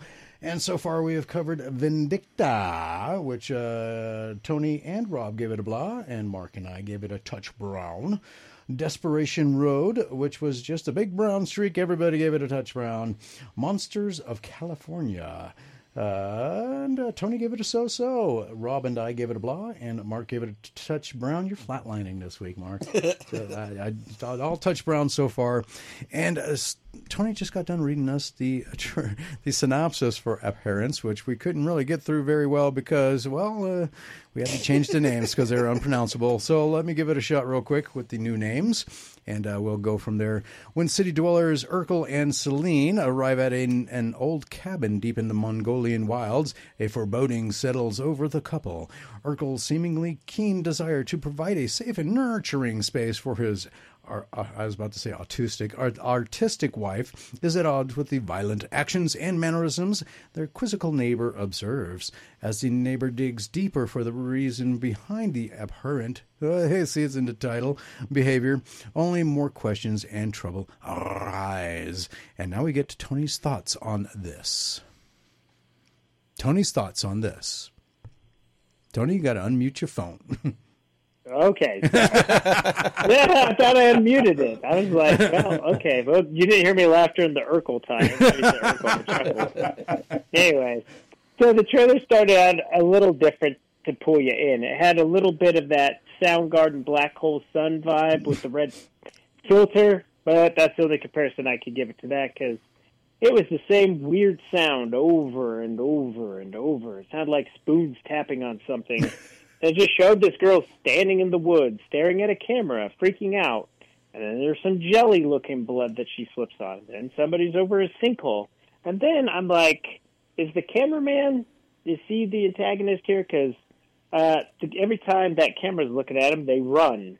The trailer ran way too long for me, and it lost my interest. So it just, I'm sure, like now matching with the Urkel synopsis, it definitely did not match what the trailer was. So I don't know what the heck's going on.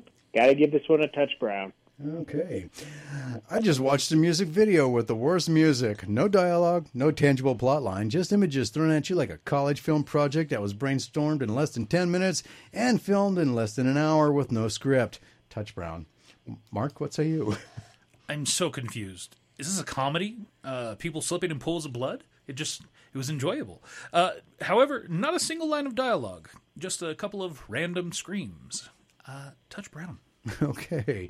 Rob, what say you? This one that you made us watch. Thanks for that. Yeah. Happy Halloween. Touch brown. Okay. Huh? All right, that's that one. All right, which brings us to the 400-pound gorilla in the room this week, which is the exorcist believer. Since the death of his pregnant wife in a Haitian earthquake 12 years ago, Victor Fielding has raised their daughter, Angela, on his own. But when Angela and her friend Catherine disappear in the woods only to return 3 days later with no memory of what happened to them, it unleashes a chain of events that will force Victor to confront the nadir of evil and in his, what does that word even mean? And in his terror and desperation, seek out the only person alive who has witnessed anything like it before. Chris McNeil. Okay. McNally. I don't know where I got McNally from. Suddenly they joined an Irish mafia. I don't know what's I think going that was on the Futurama. Oh, okay. character. Yeah, it was, wasn't it?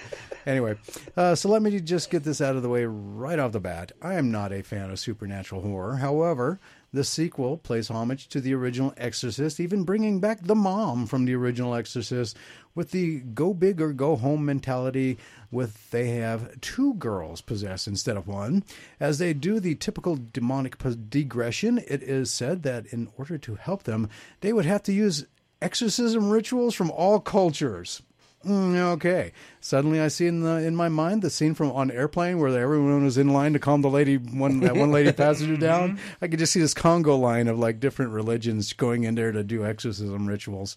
But anyway, I digress. I do think this will make a fine addition to the jump scare drinking game. And if you are into possession movies, this really does look like it might be worth your money in the theater. If you go and feel I'm wrong, you can always scare the person in the seat in front of you. That's always a fun thing to do. But I got to refer back to the beginning of this rant, and it's supernatural horror. But it does look good enough for me to give it a blah. So, Tony, what say you? Well, the original Exorcist was creepy as heck when I was little. The trailer starts out like it's going to be a thriller when 2 kids go missing, but then they're found, and it turns out they're possessed by the devil, and they're both required to go through an exorcism. So now they go back with some original characters to try to provide an exorcism. I always love that Blumhouse is doing these kind of continuations of classic franchises. Really like that they do that. They do a really good job for the most part. This movie looks definitely creepy. It's coming out at the perfect time of the season. You normally don't get me to say too many good things about a horror movie because it's not always my favorite genre. But this is definitely a movie I know Jamie Anna will not go see, so I'm not going to be able to get her to go with me to it. But I expect a lot of jump scares aplenty. This one looks good to me, and I would go see it. So I'm going to give this one a good and make this a rare occurrence where I've given at least every movie this week a good, a so-so, a blah, and a touchdown. I think I hit all categories this week. That's right. A rarity. I don't usually do that. No, you don't. So as you cover the spectrum, we go to Rob. And Rob, what do you say? Yes, actually, this one looks amazing. I enjoy the Exorcist movies, even the 2 that they did at the same time that were competed against each other, called the same movie, Exorcist: The Beginning. They were edited slightly different, so they were 2 different movies. But I enjoy the Exorcist movies. These are ones that my wife actually will go see. So she doesn't really like horror movies. She doesn't like to be scared, but she likes the possession type movies. I like the premise of this. How I don't know if I can't remember if it was in this one or not, this trailer, because I've seen so many of the trailers. But that part of the premise is that you can only save one of the girls. Oh, yeah, it wasn't in this video. Yeah, so I'm like, ooh, okay, so you have to make a decision. One of the girls is going to die. Like, that's not good for movies to kill off a kid. Like, no, it's not. So I'm kind of intrigued to see how they're going to go about that. But for me, it's a good coin toss. Yeah, right. I actually already have my movie tickets. So okay. For me, it's a good. Well, next week I expect a review. Okay. All right, Mark, what say you? Oh wait, what'd you give it? So you give it a good? Yes, then. a good. All right. So, Mark, what say you? Clearly pulling on those nostalgia strings. However, if you haven't seen the original, this may not work. Great to see the fantastic Leslie Odom Jr. of Hamilton fame. But ultimately, am I going to keep the streak alive? I give it a blah. Wow. Stepping up. Ooh. All right, so that finishes it off. So the Exorcist believer gets a good end from Tony and Rob, a blah from Mark and I as the 400-pound gorilla. So I picked right this week when I said that one was going to be the 400-pound Vindicta, which started us off. Tony and Rob gave it blahs. Mark and I gave it a touch brown. Desperation Road was a big brown streak. Monsters of California. Tony gave it a so-so. I and Rob gave it a blah, and Mark gave it a touch brown. Abhorrence was abhorrent, and all of us gave it a touch brown. And Exorcist Believer, I just said. So next week, we will be reviewing movies that will be coming out around my birthday, which is 15 Cameras, Dear David, Herd of Cows. Okay. Once Once Within a Time, and The Elderly. Those are the movies that are going to be competing with. We already had old Taylor people. Swift. So Yeah. Yeah, there's really nothing next week. yeah, Well, yeah, because nobody. Well, look at Exorcist. Even moved their date to the 6th because of it. which I would rather go no see one The wants to go up Exorcist than against Taylor 50. Swift, but that's me. Yeah. So, and why would you want to go watch a concert video in a movie theater? I mean, just go to the Because you can't afford to go see her live. Good point. Good And point. they're doing these things at the movie theaters where you can rent the entire auditorium for it. So you have all your friends. You kind of have your own private concert. Except not. You know, Hey, and do you know she takes over too? So she's all over tonight's Jets-Chiefs game. They don't even pan over. Literally right next to her is Deadpool and Wolverine. You got Ryan Reynolds and Hugh Jackman just right next to her. They don't even mention that that they're freaking there. You got Deadpool and Wolverine. it's the right Taylor. freaking there. They call it the Taylor Swift effect. It whenever she has a concert, it brings a ridiculous amount of revenue to the cities. It's unreal. I don't get it. I really don't. It's Taylor Swift. I don't know. All right. So we got a little bit of time, Tony. So I don't know if you've been keeping up with things or have you with anything that's been going on? I've only watched one new episode of Ahsoka, so I'm still way behind. Okay. But I still know what's going on, so we could still discuss. Okay. It's totally fine. Well, let me see. Thrawn has his Death Troopers, so that's going on. He's headed on his way back to the main galaxy. Ezra is doing Force Jackie Chan stuff because he doesn't have a lightsaber. And He brought the Force kick to life. Oh, you know what? Actually, if Well, you can remember the Force kick, right? the Force kick? No. From Return of the Jedi?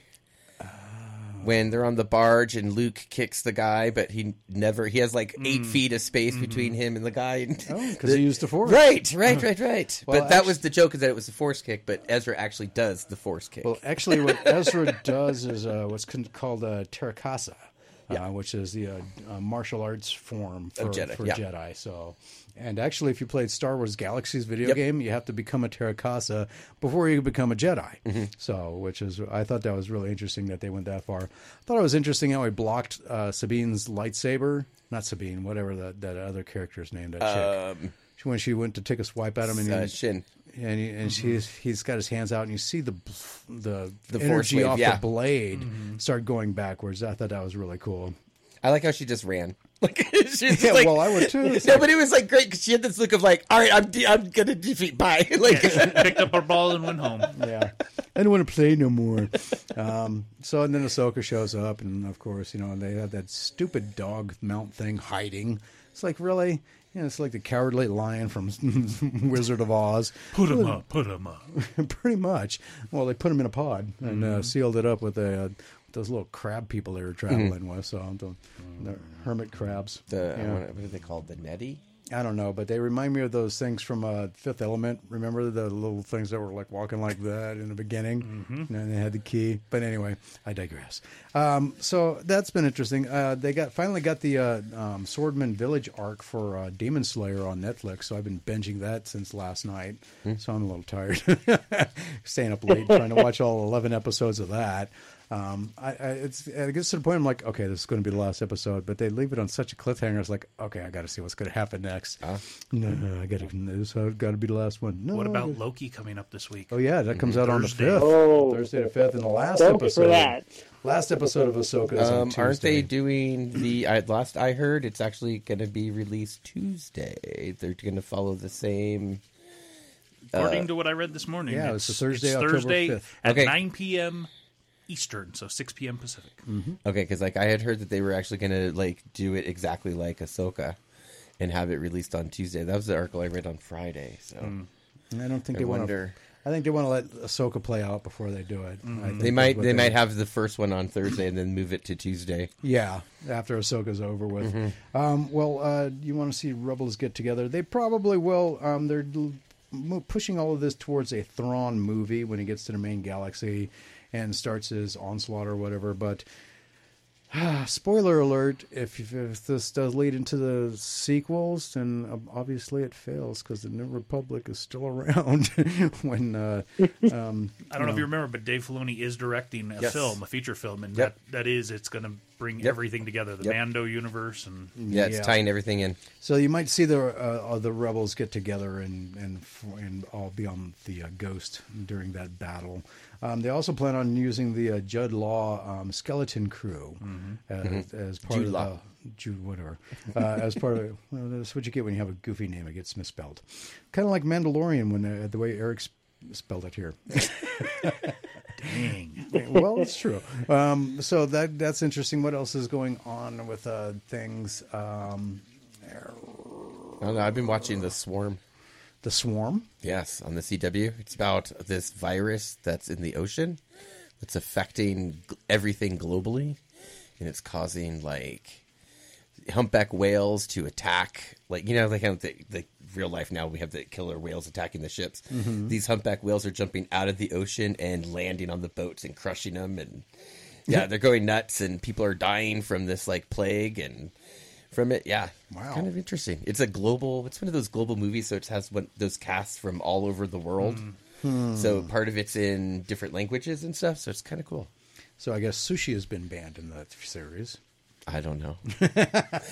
What happened was in the first one, it all started with the lobster. The lobster like exploded on this guy, and he got sick, and then everybody who actually exploded like a suicide bomber, or what? Yeah, no, it was weird. It was basically it was. If when you watch it, it was like the lobster knew it was going to get cooked, and like went psh, and like shot this stuff out at the guy, and then later the guy got sick, and everybody who touched the lobster got sick, and then they found out that the chick put it in the disposal. And now it's in the water supply. Yeah, that's chemical right. warfare. Now Eric can't make fun of me for how I pronounce con names. Or actually, I just got him on the Mandalorian story. Yeah. All right, Tony. Well, hey, sir, always a pleasure to have you on. Awesome. Yeah, I always love being on the show, guys. I look forward to next week. And yes. This was great. I didn't have to work tonight, so there's no me trying to tell somebody to finish up tonight. So this was good. No weird radio messages. No. Yeah, there's one coming out. It's queer. Yeah, no. So who does the Broncos have next week? The Jets, Monday Night Football. Oh, fun. Yeah. And the Jets are beating the Chiefs right now, huh? Yeah, well, I think the last I looked, they were tied. Let me check this. I got to check this out now. Did they pull a hat trick? Oh, Chiefs are ahead 23-20 with 6 minutes left. Ooh, that's a close game. Yeah. Well, now they're going to pull away. I'll be happy if the Jets beat the Chiefs. That helps us in our division. So will I. But it also gives them confidence going into your game, though. So that doesn't really help. Oh, this is true. Yeah. Well, it would make it the blow less hard if we lost to the Jets if the Chiefs also lost to them. Yeah, that's true. It's you lost to them too, so you're good. All right, Tony, we got to call it quits here. It is the top of the hour. All right. And when we get back, it'll be our big interview with Dustin Ferguson. So don't go anywhere. More Pop Culture Kaboom Radio Show coming up right after this. Later.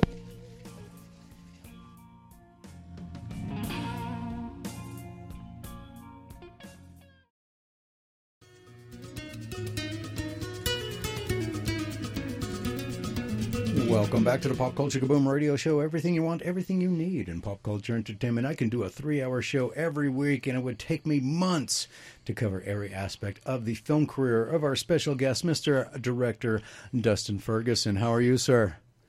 I'm fantastic now that I'm here. How are you? I'm great, and welcome back to the Pop Culture Kaboom Radio Show. Thank you. Your 140th film, which has been covered by Dread Central, Bloody Disgusting, Movie Web, Horror Fuel, and Horror Cult Films in the UK, is set for release this Halloween at a special red carpet world premiere at the Frida Cinema in Santa Ana, California. And that is the film. And that film is the remake of the 1967 cult classic titled Spider Baby, or The Maddest Story Ever Told. And last time we talked to you, you were getting ready to go into production for it. So now the production end of it is done.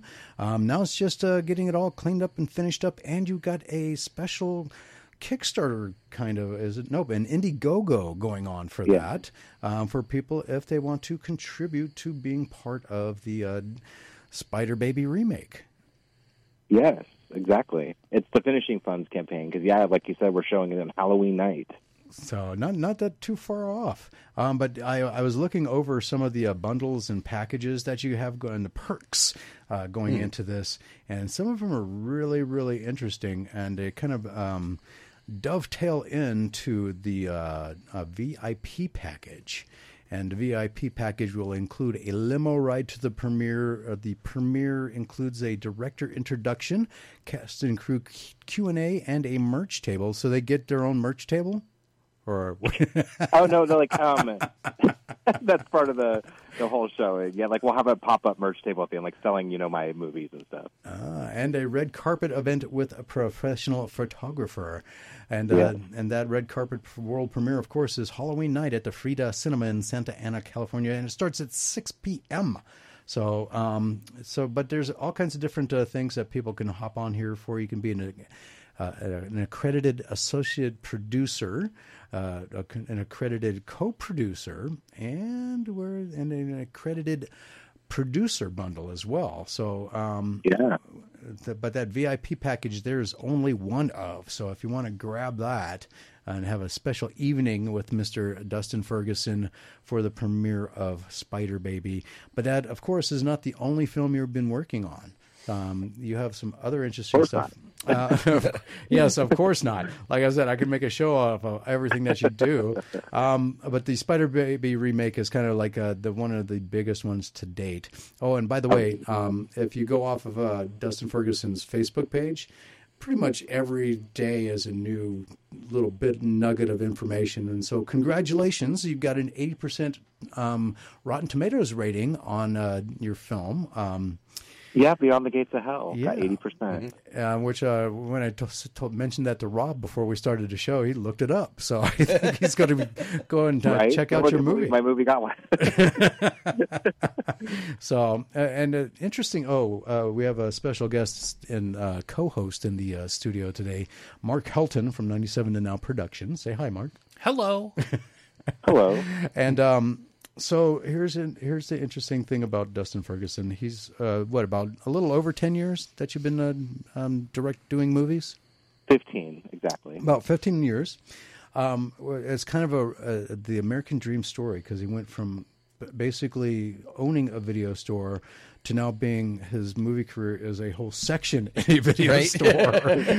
It could be its own video store. Yeah. 140 films. That's quite the anthology. Yeah, so it's his own video front. Yeah, really, it's it's really cool, and it's been fascinating to watch his career, because I started talking to him and interviewing him when he was still back in his where he's from, Nebraska, and when he still owned the video store and he had just gotten started, and so that's how long I've known Mr. Dustin Ferguson, and to watch his career. Dang, that's almost enough content to start your own streaming service. I know, right? Right? He did. I have he does. have like 2 different streaming services. Oh, yeah. Well, heck, there we go. And not only that, he has his own studio now in Los Angeles as well. I tried to talk him into building one here.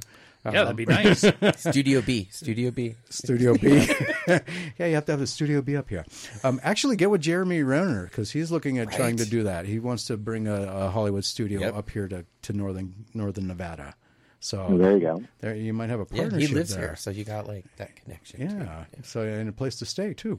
So you got all of that going on, and of course you have going on also this month is the 3rd annual Cropsy's CreepyCon. Which is 3rd year. And something that, given your stature and everything that you've done, this is still a free to the general public horror con, which is really cool. Yeah, it kind of goes hand in hand with my films. I'm always involving lots of different people in my movies, kind of like a community affair, and it's the same thing. Like, it's just meant to be a fun event for everybody that's involved, so that they can all make a little bit of money, and we want to encourage people to come by making it free. There's no reason to charge for people just to have a fun time. It's only 3 hours, and so that's part of it too. It's like 3 to 6 p.m. on the 22nd of October at the Mayflower in North Hollywood.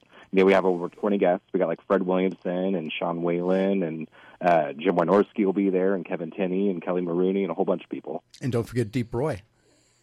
Yes, and of course Deep Roy. Yeah, he's our final announcement on there. Yeah, and if you don't know, none of those names kind of ring a bell to you. Fred Williamson's.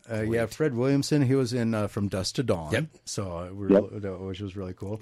They're having a mini The People Under the Stairs cast reunion out of this, as well as a mini Chopping Mall cast reunion out of this. I actually had to show Mark the trailer for Chopping Mall because he had never heard of it. Right. So, but that tells you where I come from with all my movie background. I did like that movie. That was awesome. But anyway, Farrah Fawcett's hair was big, and in more ways than one. It was it. And it's this year it's being hosted by, I'm going to mispronounce her name, Malvolio. Okay, I got it right. Yay, me. Yeah. And she's actually got her own movie too that she's trying to get up and off the ground as well. So, which is kind of cool. Yeah, she's been working on it for a while. I think it's called Body Count, and she's probably more famously known as hosting the 1031 films that have come out. There's 3 of them now. She hosts those. Awesome. And has she been in any of your movies? Because I think. Oh yeah, like she was in the first movie I made when I moved out here called The House to Pain, and she's been in over half of them since. Wow. Okay. Wow. So all kinds of interesting stuff if you want to go and check out the 3rd annual Cropsies. I always want to say Corpsies. Yeah, everyone call it Corpsy. Cropsies Creepy Con, October 22nd, 3 to 6 p.m. at the Mayflower Club in North Hollywood, California. And again, it is free admission. Let's talk a little bit more about, because you have Spider Baby going on, and you also are in the middle of filming The Dark House of Mystery. Yes, we actually just wrapped it 2 days ago, and I released the trailer yesterday. And so I got a question for you about the trailer, because I did watch it. Yeah. What? Thanks for letting me know. Whoa. So I know I'm bad. Well, you know what? He releases a trailer literally almost every other day because he finishes a film like every other day. So and it's not like you don't have Messenger. I don't. No, I do. So is that film going to be in black and white? Yeah. It was intended. It's a 1930s period piece. It's my homage to the Dark House movies of that era. You know, with the man in the ape suit and the no power and everything that was a trope in those movies. We had a lot of fun. It was very highly stylized. Yes, it was. That's what I was going to comment on, because it's kind of the lost art of lighting. You seem to have rediscovered it and putting the film out in black and white, and the way you utilize lighting and the way they utilized lighting back in the day when they had black and white film. You've recreated that perfectly in modern times, which was very impressive. Thank you. So. Well, I had a lot of help. I had a great crew. People like Eric Russo, who's been my DP for a long time, and Derek Hill doing my audio, and got a new friend that's been helping out too, Jarrell. So I've got some really good people, and we filmed at a mansion. It's La Roca Ranch. Jennifer Morati is the owner. We've actually filmed Spider Baby there and Beyond the Gates of Hell. Wow. So that's whenever she sells that, there's going to be a good selling point. These movies were filmed here. It really lended a lot to the film, obviously, because there's a lot of secret passageways and hidden doorways, and so I really wrote the film around her place, so it worked out perfect. Wow! So those are real, actual little hidden passageways in the house. Yeah, like what you see in the trailer with the people creeping, with the candles and stuff. That was an actual underground cave passageway underneath her pool. Whoa. So it was underground, and so she showed it to us. She's like, you might want to utilize this. And once I saw it, I was like, we're setting the whole movie in that. Wow, that's really cool. I didn't even. And in California, that's kind of. I know. It was seriously gold finding that place. It was perfect for the film. Well, interesting. Makes me want to go and check out the Bowers Mansion now over in Washoe Valley. Mm-hmm. Go and check that out and see if there's anything like that over there. So my aunt had a house like that. Really? Yes, on the water. They were like maids. They were basically maids, exits and entrances, so they wouldn't be seen doing all of their work. Well, so they connected from the 3rd floor to the basement to the pool house. Yeah. Weird. Okay. Oh yeah, we played hide and seek. It was great. That sounds like fun. I would have played hide and seek in that. What was the name of the movie again? The Dark Side of... It is called The Dark House of Mystery. The Dark House of Mystery. Okay. He's literally writing all these down. No, I'm... Well, I got to mention, too, so I don't forget, we got our Mega H screening also on the 13th at the Temecula Film Festival here in town. Yeah, so I just haven't gotten to that part yet. I mean, I know. And and again, congratulations on also the deleted scenes and behind-the-scenes stuff that you did for, it was Chucky? Yeah, I worked on parts 2, 3, and 4 Blu-ray releases. Well, and part 1, technically. I provided... I grew up recording everything on TV. I was a horror nerd, so I have lots of trailers and deleted things and work prints, and so I've been working a lot with Scream Factory for the last several years, helping with their special features when they need, like, rare deleted scenes and TV spots and stuff, or radio spots. I happen to have a lot of them, so I provided all those for the first 4 films. And what was the other one? Oh, Creepshow. It was the other one. Creepshow. Just worked on that one, yep. So...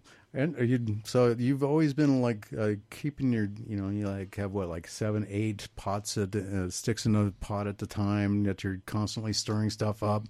So I was gonna say, do you ever go on vacation? He doesn't. I've tried talking him into coming up here like so many times. Love what you do. It doesn't feel like work. No, like seriously, because like I do take a day off a week or two where I will go to the beach or go hiking. And good. I definitely get that in. But I'm a very energetic person, and I love doing this, and I feel like I can't get enough done, so it's just the way I see it. I've referred to him as the Brindlefly of the movie industry. You know what I'm talking about? Okay. Yeah, he doesn't sleep. I got like 2 minutes. Technically, I am slowing down. Everybody keeps asking, because you're getting older, that's all. He takes that line from Empire Records where he says, there's 23 usable hours of every day. Seriously, that's his mantra. I'm not kidding you.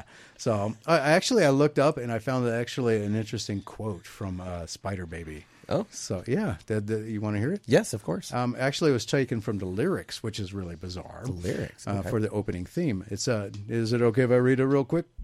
I'm not going to ruin anything. All right, I'm not going to sing it. I'm just going to. I'm going to William Shatner poetry reading it. Oh God, that's even worse. Screams and moans and bats and bones, teenage monsters in haunted homes, the ghosts on the stairs, the vampires bite. Better beware. There's a full moon tonight. Cannibal spiders creep and crawl. Boys and ghouls having a ball. Frankenstein, Dracula, and even the mummy are sure to end up in somebody's tummy, which is kind of disgusting if you're going to eat the mummy because I think he's past his expiration date. Take a fresh rodent, some toadstools and weeds, and add an old owl and the young one she breeds. Mix in 7 legs from an 8-legged beast, and then you're all set for a cannibal feast. Sit round the fire with this cup of brew, a friend and a werewolf on each side of you. The cannibal orgy is strange to behold, and the maddest story ever told.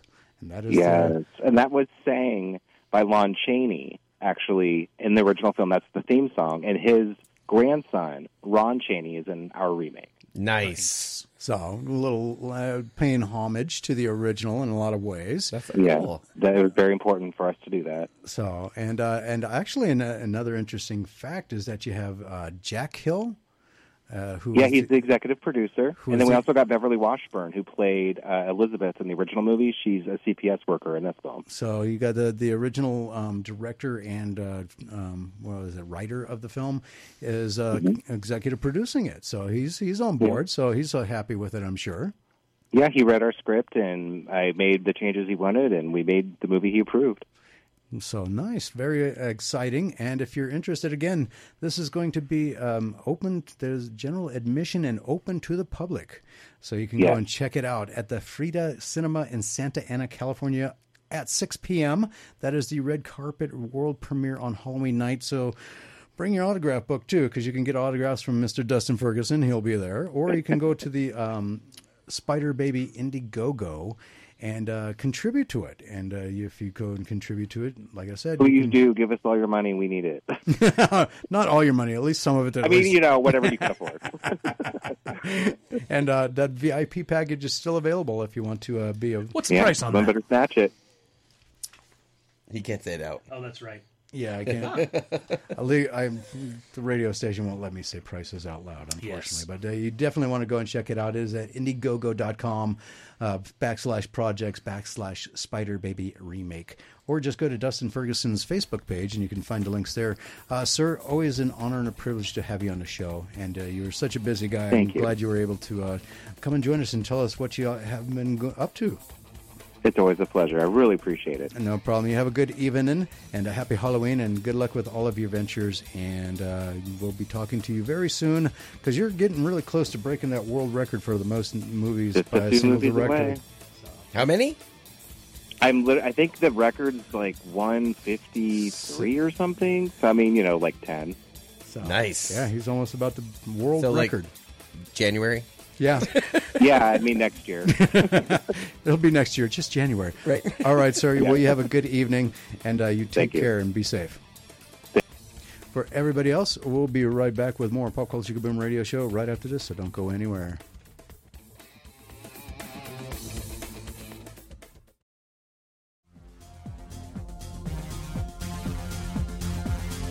Welcome back to the Pop Culture Kaboom Radio Show. Everything you want, everything you need in pop culture entertainment.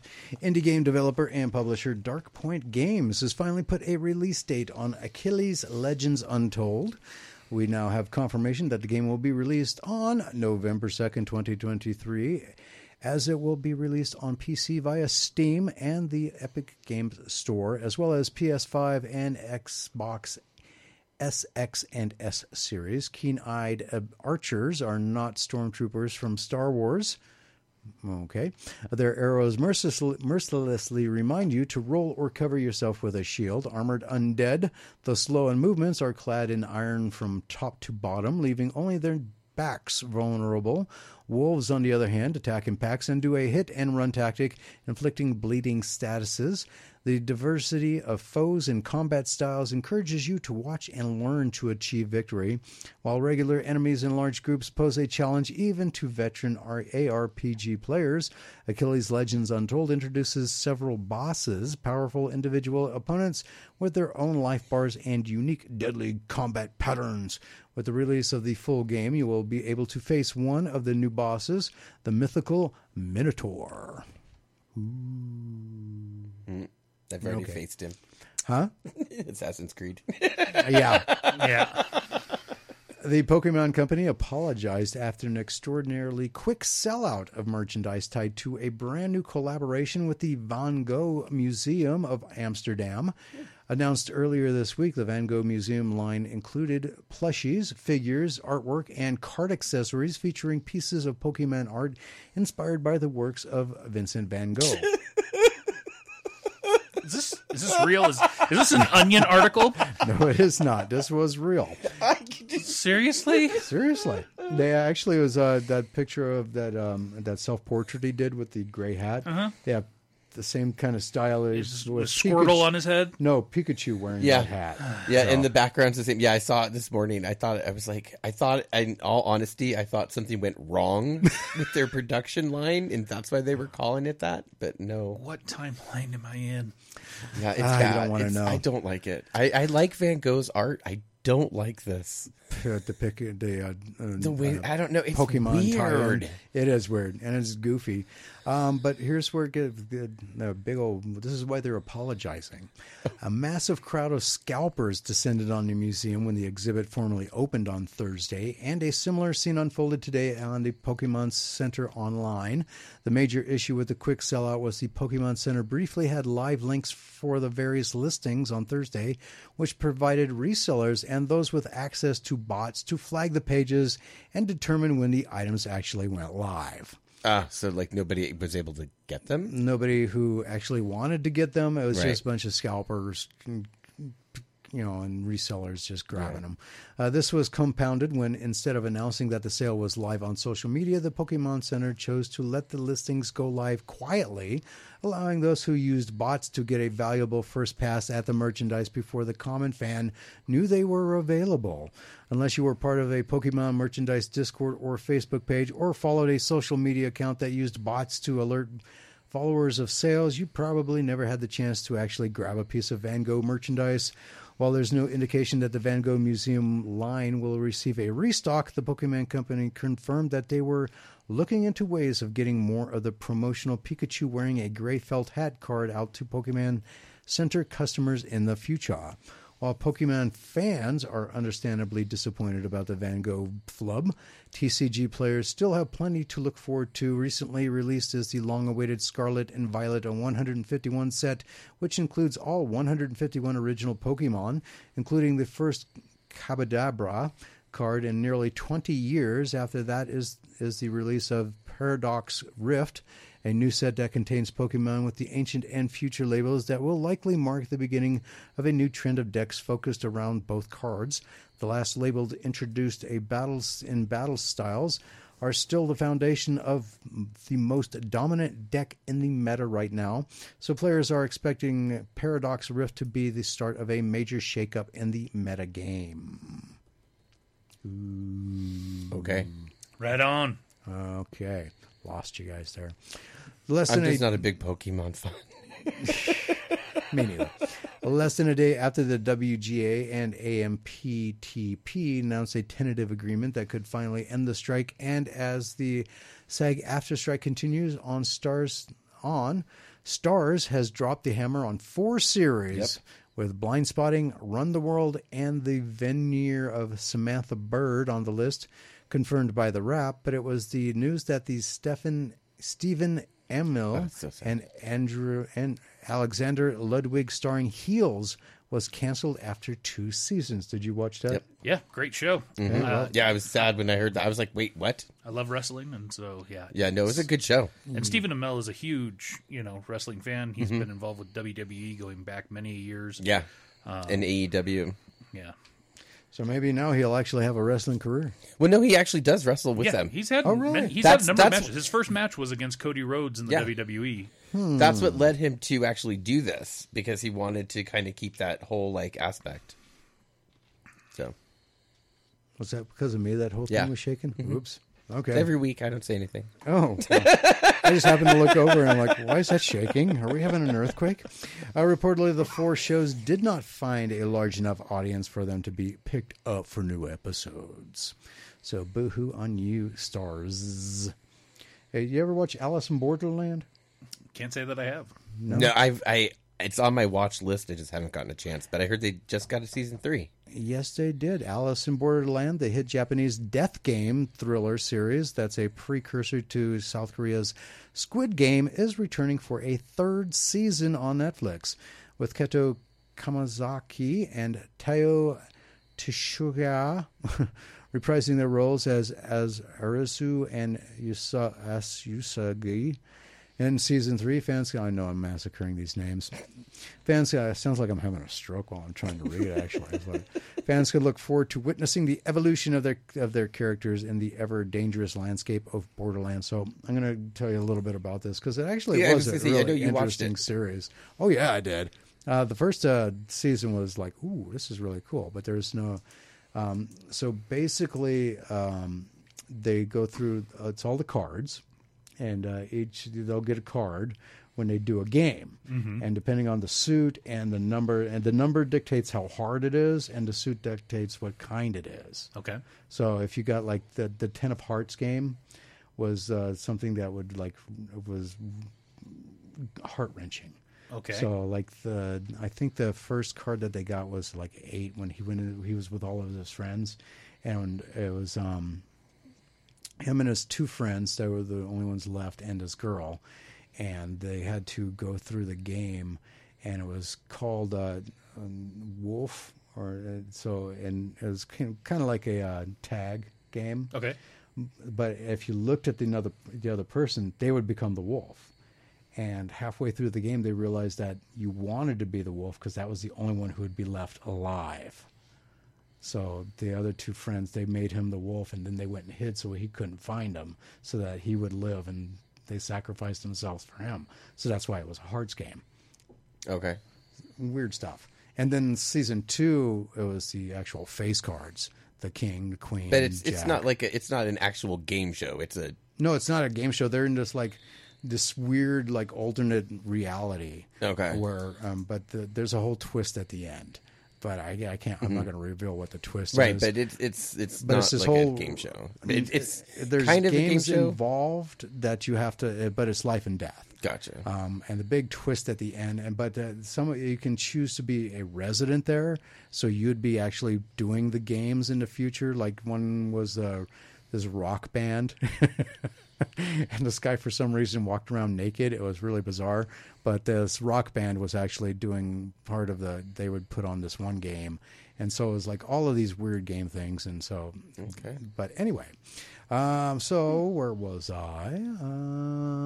Reprising their roles in Season 3, fans can look forward to witnessing the evolution of their characters in the ever-dangerous landscape of Borderland.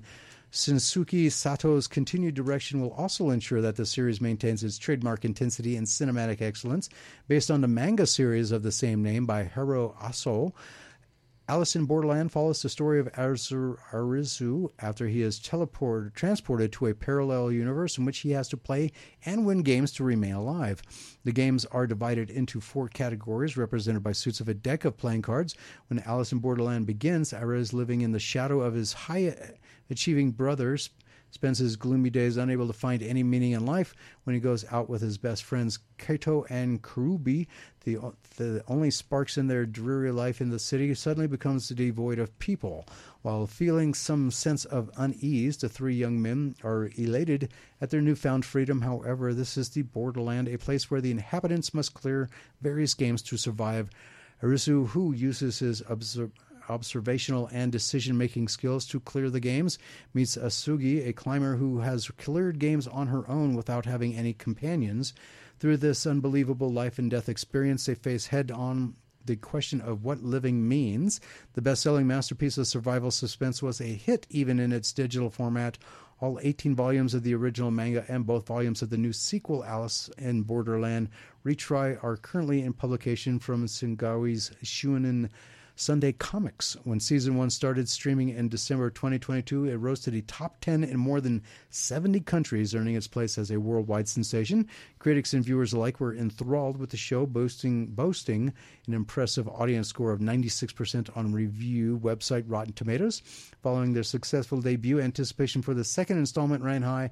When Season 2 debuted in December 2022, it shot up to the top 10 in over 90 countries, claiming the number 1 spot in 17 of them. In Japan, it held the top spot for 14 consecutive days. Even more remarkably, just 4 weeks after its release, Season 2 clocked 200 million viewing hours worldwide, the highest of any title from Japan. Now the Joker card has appeared, declaring the triumphant return of Alice in Borderland. Netflix will announce the premiere at a later date. So, but if you're into like the Survivor Horde, if you liked Squid Games, you'll really like this one. I love Squid Games, so yeah, I'm looking forward to Season 2. You'll really like this one. Actually, it kind of sounds similar to like I want to say, what was it, Resident Evil 3, where they were like had to go through all the scenarios. I can't remember which one it was, but that's what it kind of reminds me of. Like, that Are seems you interesting. ready, kids? Aye, Captain. Nickelodeon announced that SpongeBob SquarePants, the network's #1 animated series, has been renewed for Season 15. Yay! It's only Season 15? Yeah. It seems like it's been on for so much longer than that. Right? Yeah, no, exactly. I know That's it took what, a break after the creator died. They had a little short time period in there where they didn't do anything. Created by Steven Hillenburg, the Nicktoon premiered in 1999 and has reigned as the most watched animated series for 21 consecutive years, soaking up more than 100 million total viewers every quarter. Ramsey Naoto, president of Paramount Animation and Nickelodeon Animation, announced the 26th episode renewal with a new look at the undersea citizens of Bikini Bottom. Season 15 pickup marks 345 total episodes of the beloved Sea Sponge ahead of Season 14 and SpongeBob's milestone 25th anniversary in 2024. SpongeBob's ongoing 13th season premiered in October 2022. In Season 15, incurable optimist SpongeBob, Patrick, Sandy, Mr. Krabs, Plankton, and Squidward will uncover even bigger nautical adventures. All new SpongeBob episodes continue to debut on Nickelodeon and feature the characters embarking on a range of situations, including SpongeBob thinking he has developed an allergy to Krabby Patties, Plankton learning self-defense from Sandy, Mr. Krabs stepping into the gym, and more. Season 15 is the largest expansion of the SpongeBob SquarePants universe, including new episodes of renewed spin-off series Camp Coral, SpongeBob's Under Years, and the Patrick Star Show, and the fourth theatrical SpongeBob movie, the SpongeBob movie Search for SquarePants, which is coming out in 2025. Wow. Yeah, who would have thunk? Not me. To say that Star Trek IV has had a rough road would be an understatement. The first two movies in the rebooted films did well at the box office, but the third, Star Trek Beyond, did not do as well. Not long before the premiere of Star Trek Beyond, Anton Kalchin was tragically killed in a freak accident. And you know what else? It's not only this franchise that affected. I was looking. Thomas. Yes, I was looking. I know. I was to the so next happy Odd Thomas because movie. that's my favorite Me too. storyline book from Dean Koontz, and they did very well with he embodied my vision of Odd Thomas. Yeah, and then it's so sad. He died such tragically too. Yeah, the weirdest accident. Yeah. But anyway, you know what? I was on some site, and they said, "What was the saddest scene of any movie that you've ever seen?" I went, "The end of Odd Thomas." Yeah. And they're like, "Oh yeah, didn't think about that." I'm like, "Well, that's your fault." I did, but anyway. So he was blah blah blah, and the rest of the cast crew were very shaken up by this and didn't seem keen to return to the deck of the Enterprise. Since then, the film has gone through multiple directors and scripts. It was on the schedule, and then it wasn't. And at one point, the film was announced with the main cast returning without actually locking down any of the main cast. All the hope might not be lost. Maybe it's still unclear. Writer and director Lindsay Anderson Beer was supposed to write the latest version of the Star Trek IV script with director Matt Shakeman. However, Shakeman stepped away when he was signed on to work on the new Fantastic Four, and Anderson Beer apparently stepped away to write and direct Pet Sematary Bloodlines. At least it sounds like she isn't on the project anymore, but she did explain to Collider that she thinks it will still happen. So it sounds like Star Trek IV continues to hang out in limbo, which is a shame for people who would want to see more of the cast and crew from the films. However, Trekkies are far from starving for content these days, as Paramount Plus keeps them well fed with plenty of shows. While that's not the same as a film, keeping up the hype on the television shows does show Paramount that there continues to be a demand for Star Trek. Maybe that will finally get them to put the pieces together for Star Trek IV. And on that note, it is time for a hard break. This is the last break of the show, so you've still got 20 minutes left. If you want to talk about anything discussed on the show so far, phone number to call 775-515-4141, and we'll be right back with our special in-studio guest, co-host Mark Helton. Hello. And goodbye.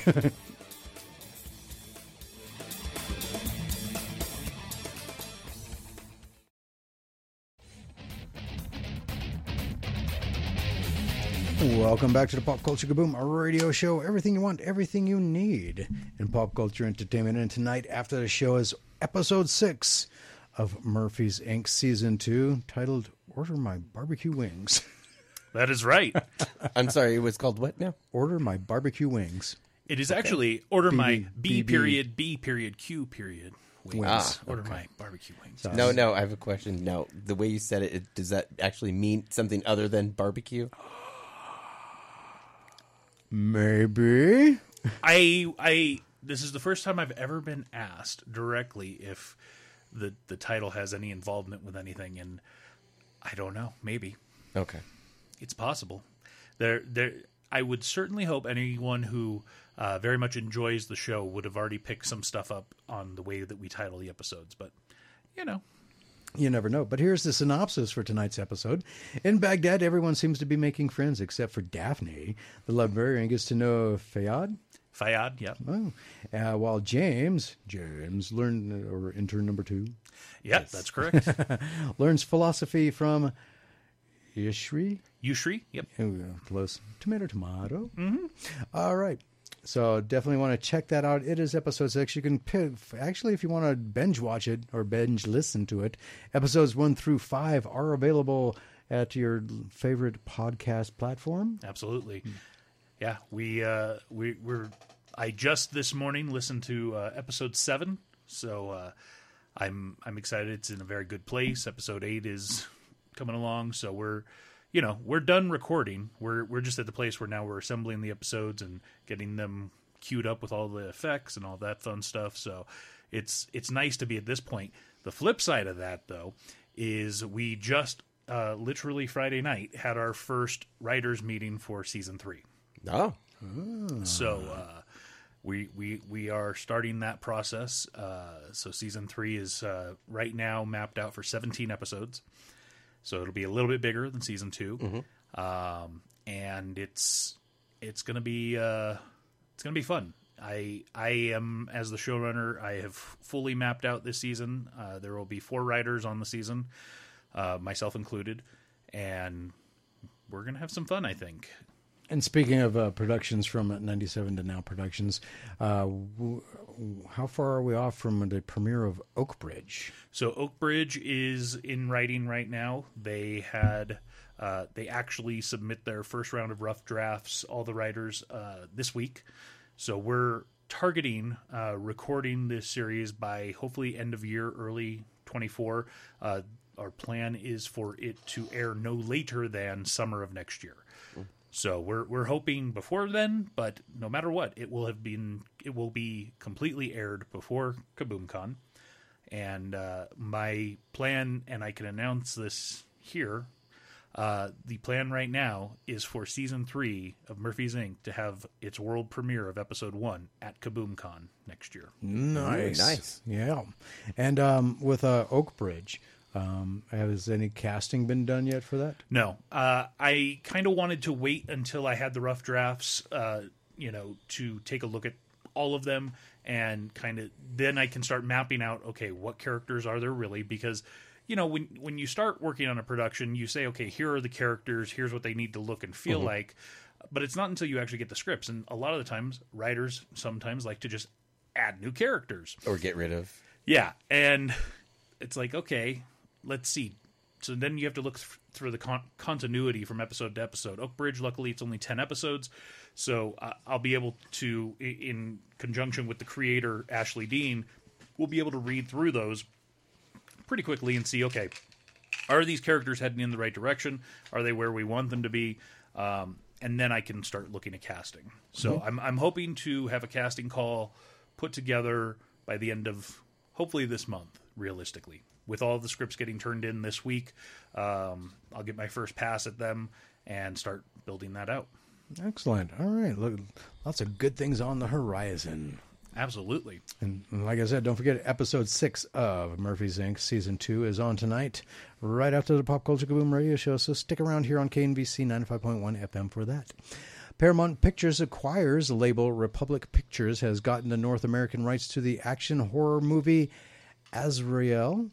The first film stars Samara Weaving from The Babysitter and comes courtesy of the C2 Motion Picture Group.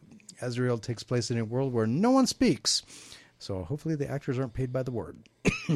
And centers around a devout female-led community that hunts down a young woman. Hold on a second. All of a sudden I had a scratch in my throat. Female-led community that hunts down a young woman. They don't say why, though. After the self-titled character escapes her imprisonment. When she is recaptured by the ruthless leaders, she will be a sacrifice to pacify an evil, ancient evil that resides deep within the surrounding wilderness. But in true action horror fashion, she will stop at nothing to ensure her own freedom and survival.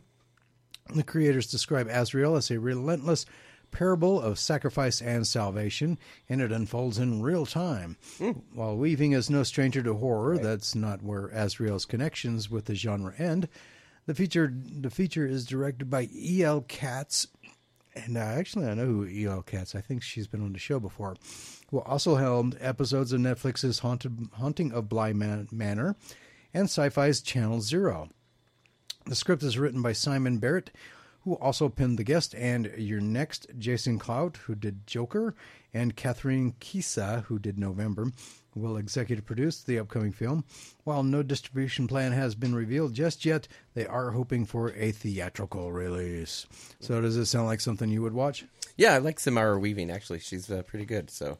I don't know. I never saw The Babysitter, so I have no idea. That was on Netflix. But she was, I want to say, it's not Your Next. She was in it was most recently where she played the wife of this guy who his family owned they basically like the Monopoly Milton Bradley family. Mm-hmm. And they on the night of his wedding, they have to sacrifice his bride. So okay. Yeah, I can't remember the name of it, but that's why I was like, I hope that she gets to kick butt again. And that's pretty much what she does. You know, she kicks butt through she kills pretty much the whole family. Wow. Yeah, I remember that one. Okay. So is Todd McFarlane's new Spawn reboot film ever getting made? No. Yes. Yes. No. Yes. No. Why do you say yes? I've heard some things. Why do you say no? Because I just hope, and I just have a feeling. You hope it doesn't get remade? No, I hope it does, but I just have a feeling that it's just always no, and they're just going to give up. Yeah. It's a fair question to ask since the topic has been discussed for the last 26 years since the first Spawn movie, which came out in 1997. And producer Jason Blum is maintaining that he has a concrete answer to give. The new Spawn movie is coming out in 2025. Wow. Yeah, I know. 2025 is when Spawn is going to come out. Bloom revealed to comicbook.com during the press junket for The Exorcist Believer. Why was he? Okay, because that's a Blumhouse production, isn't it? Yeah. Okay, that's why. Originally, this new Spawn movie was intended to be a much more low-budget horror-themed imagining of the character. By the mid-2010s, Spawn character and comic book creator Todd McFarlane was parading around a lengthy script for the film and making it known he intended to direct it as well. Blumhouse took him up on the offer in 2017, and Jamie Foxx was set to play Spawn. Mm-hmm. But then the reboot suffered several starts and stops as market factors changed things, namely DC's Joker going from a modest $500 to $70 million budget project to a $1 billion box office and Oscar win success story. However, 2023 brought even more challenges to the film's process. The writers and actors strike in Hollywood brought all film productions to an indefinite hold. Meanwhile, Jamie Foxx suffered a life-threatening health scare that left him hospitalized for weeks. In fact, the Oscar-winning Ray actor is just now starting to return to the public eye after an entire summer where it seemed like it. That's not fun. Are you okay, or do we need to call somebody? No, I just got all of a sudden like a dry spot in the back of my throat. Okay. Which makes it hard to talk. And I got to keep talking. And Ray actor is just now starting to return to the public eye after an entire summer where it seemed like his possible death was a trending topic. Now that that's over, things seem like they could proceed fast. Spawn has seen several writers coming in and to rework McFarlane's script, which he seems to have taken in stride. My original plan was gotten tripped up a bit. McFarlane told comicbook.com's Chris Killian, "You deal with a lot given Hollywood. None of that should be surprising, but you start bringing in A-list people, and you're bringing on A-list people. Not just one, but multiple A-list people, and it's going to continue to grow. What you're not going to want is to do a cheap, low-budget movie with all of these big-name people on it, and that's not why you're signing up. You're not looking for a big extravaganza, but they're also not looking for an $8 million horror budget movie either." As for tone, McFarlane's last update made it pretty clear that the current version of the Spawn reboot is going for, I think in between The Boys and a traditional horror movie. We've got a different group of people on board, and they might not be as darkly bent as I am. McFarlane told us back in July, "If you ask me, I'd make it ugly, dark, make children cry." What? That is dark. But the play we're trying for, and we'll see whether it works, and we'll know by the end of this year. We're taking a pretty big moonshot of what we think we can pull off in Hollywood, if we can pull it off, it will be a big deal financially. And once you get into these conversations, they're going to want to do it in a way that they can then get their money back. Well, duh. So you said yes. Does that kind of go along the lines of what you were saying? Yeah. I can't reveal sources or anything, but yeah, I've heard that the script is almost, it's like past 90%. So yeah, that's what he said. Like, right, well, it would have been done if the writer's strike didn't happen. Oh, okay, Todd. it was pretty much done before then. Yeah. The polishing. Yeah. So Hasbro is really stepping into the Transformers multiverse as they continue to expand their Transformers Legend United line. Another animated series is coming to life with Transformers Cyberverse, which debuted in 2018 and focused on adventures on the planet Cybertron. One of the Autobots from the series is flying on back to Hasbro as the jet fighter and swordwoman Windblade is back. There is more than meets the eye with the... Oh, of course there is, because that's our tagline. With this slick Autobot that will transform into her jet fighter mode in just 16 steps. She will also come with a Stormfall sword and fan blade accessory. Both can be equipped for either of her modes. It is nice to see shows like Transformers Cyberverse getting new figures in the Legacy United line. I'd still like to see them do more with the automated Transformers ones. Oh, they have like that Autobot Prime that transforms by itself back and forth. You know, I'd like to see more of those coming out. Push-ups. Yeah. Push-ups. Because that's what you buy a robot for, to watch them do push-ups. Well, I just want my Transformer to transform by itself. Yeah, the 16 steps nonsense. I remember when Transformers first came out, you literally had instructions like you're putting together IKEA furniture. You know, it's like step 1, step 2. I hated them because I could always do it one way but couldn't get it to go back the other. Right, yeah. And you were so worried they were going to break.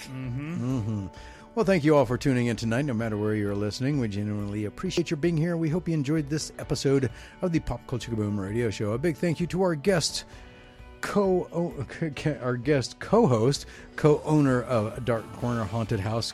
Well, actually, she wasn't. Holly Spahr. Dark Corner Haunted House is running every weekend until Halloween at the National Bowling Stadium in Reno, Nevada. Also, a big thank you to our special co-host, Mark Helton from 97 Now Productions. Yeah, I don't know why I messed that up.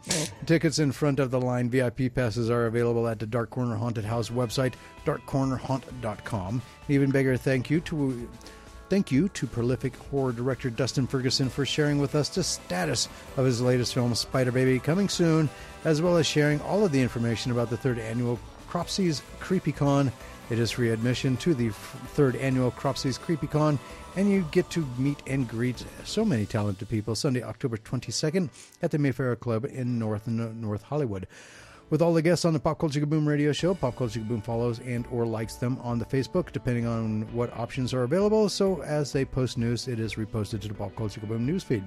Next week, Sunday, October 8th, our special guest will be 6-time Bram Stoker award-winning author. Oh, there's a little registered trademark I forgot to throw on there. And Queen of All Things Halloween, Lisa Morton. We'll be talking with Lisa Morton about her latest book, The Art of the Zombie Movie. And of course, All Things Halloween. We'll be separating fact from myth with the world's leading expert on Halloween, and that is Miss Lisa Morton. Thank you all for your support, and please continue supporting the Pop Culture Kaboom by listening to the Pop Culture Kaboom radio show. And if you missed any part of the live show, the Pop Culture Kaboom podcast, produced by 97 Now Productions, and is now available. You can get this episode and previous episodes and some bonus material that'll be coming up as well. Subscribe to the Pop Culture Kaboom podcast on your favorite podcast platform.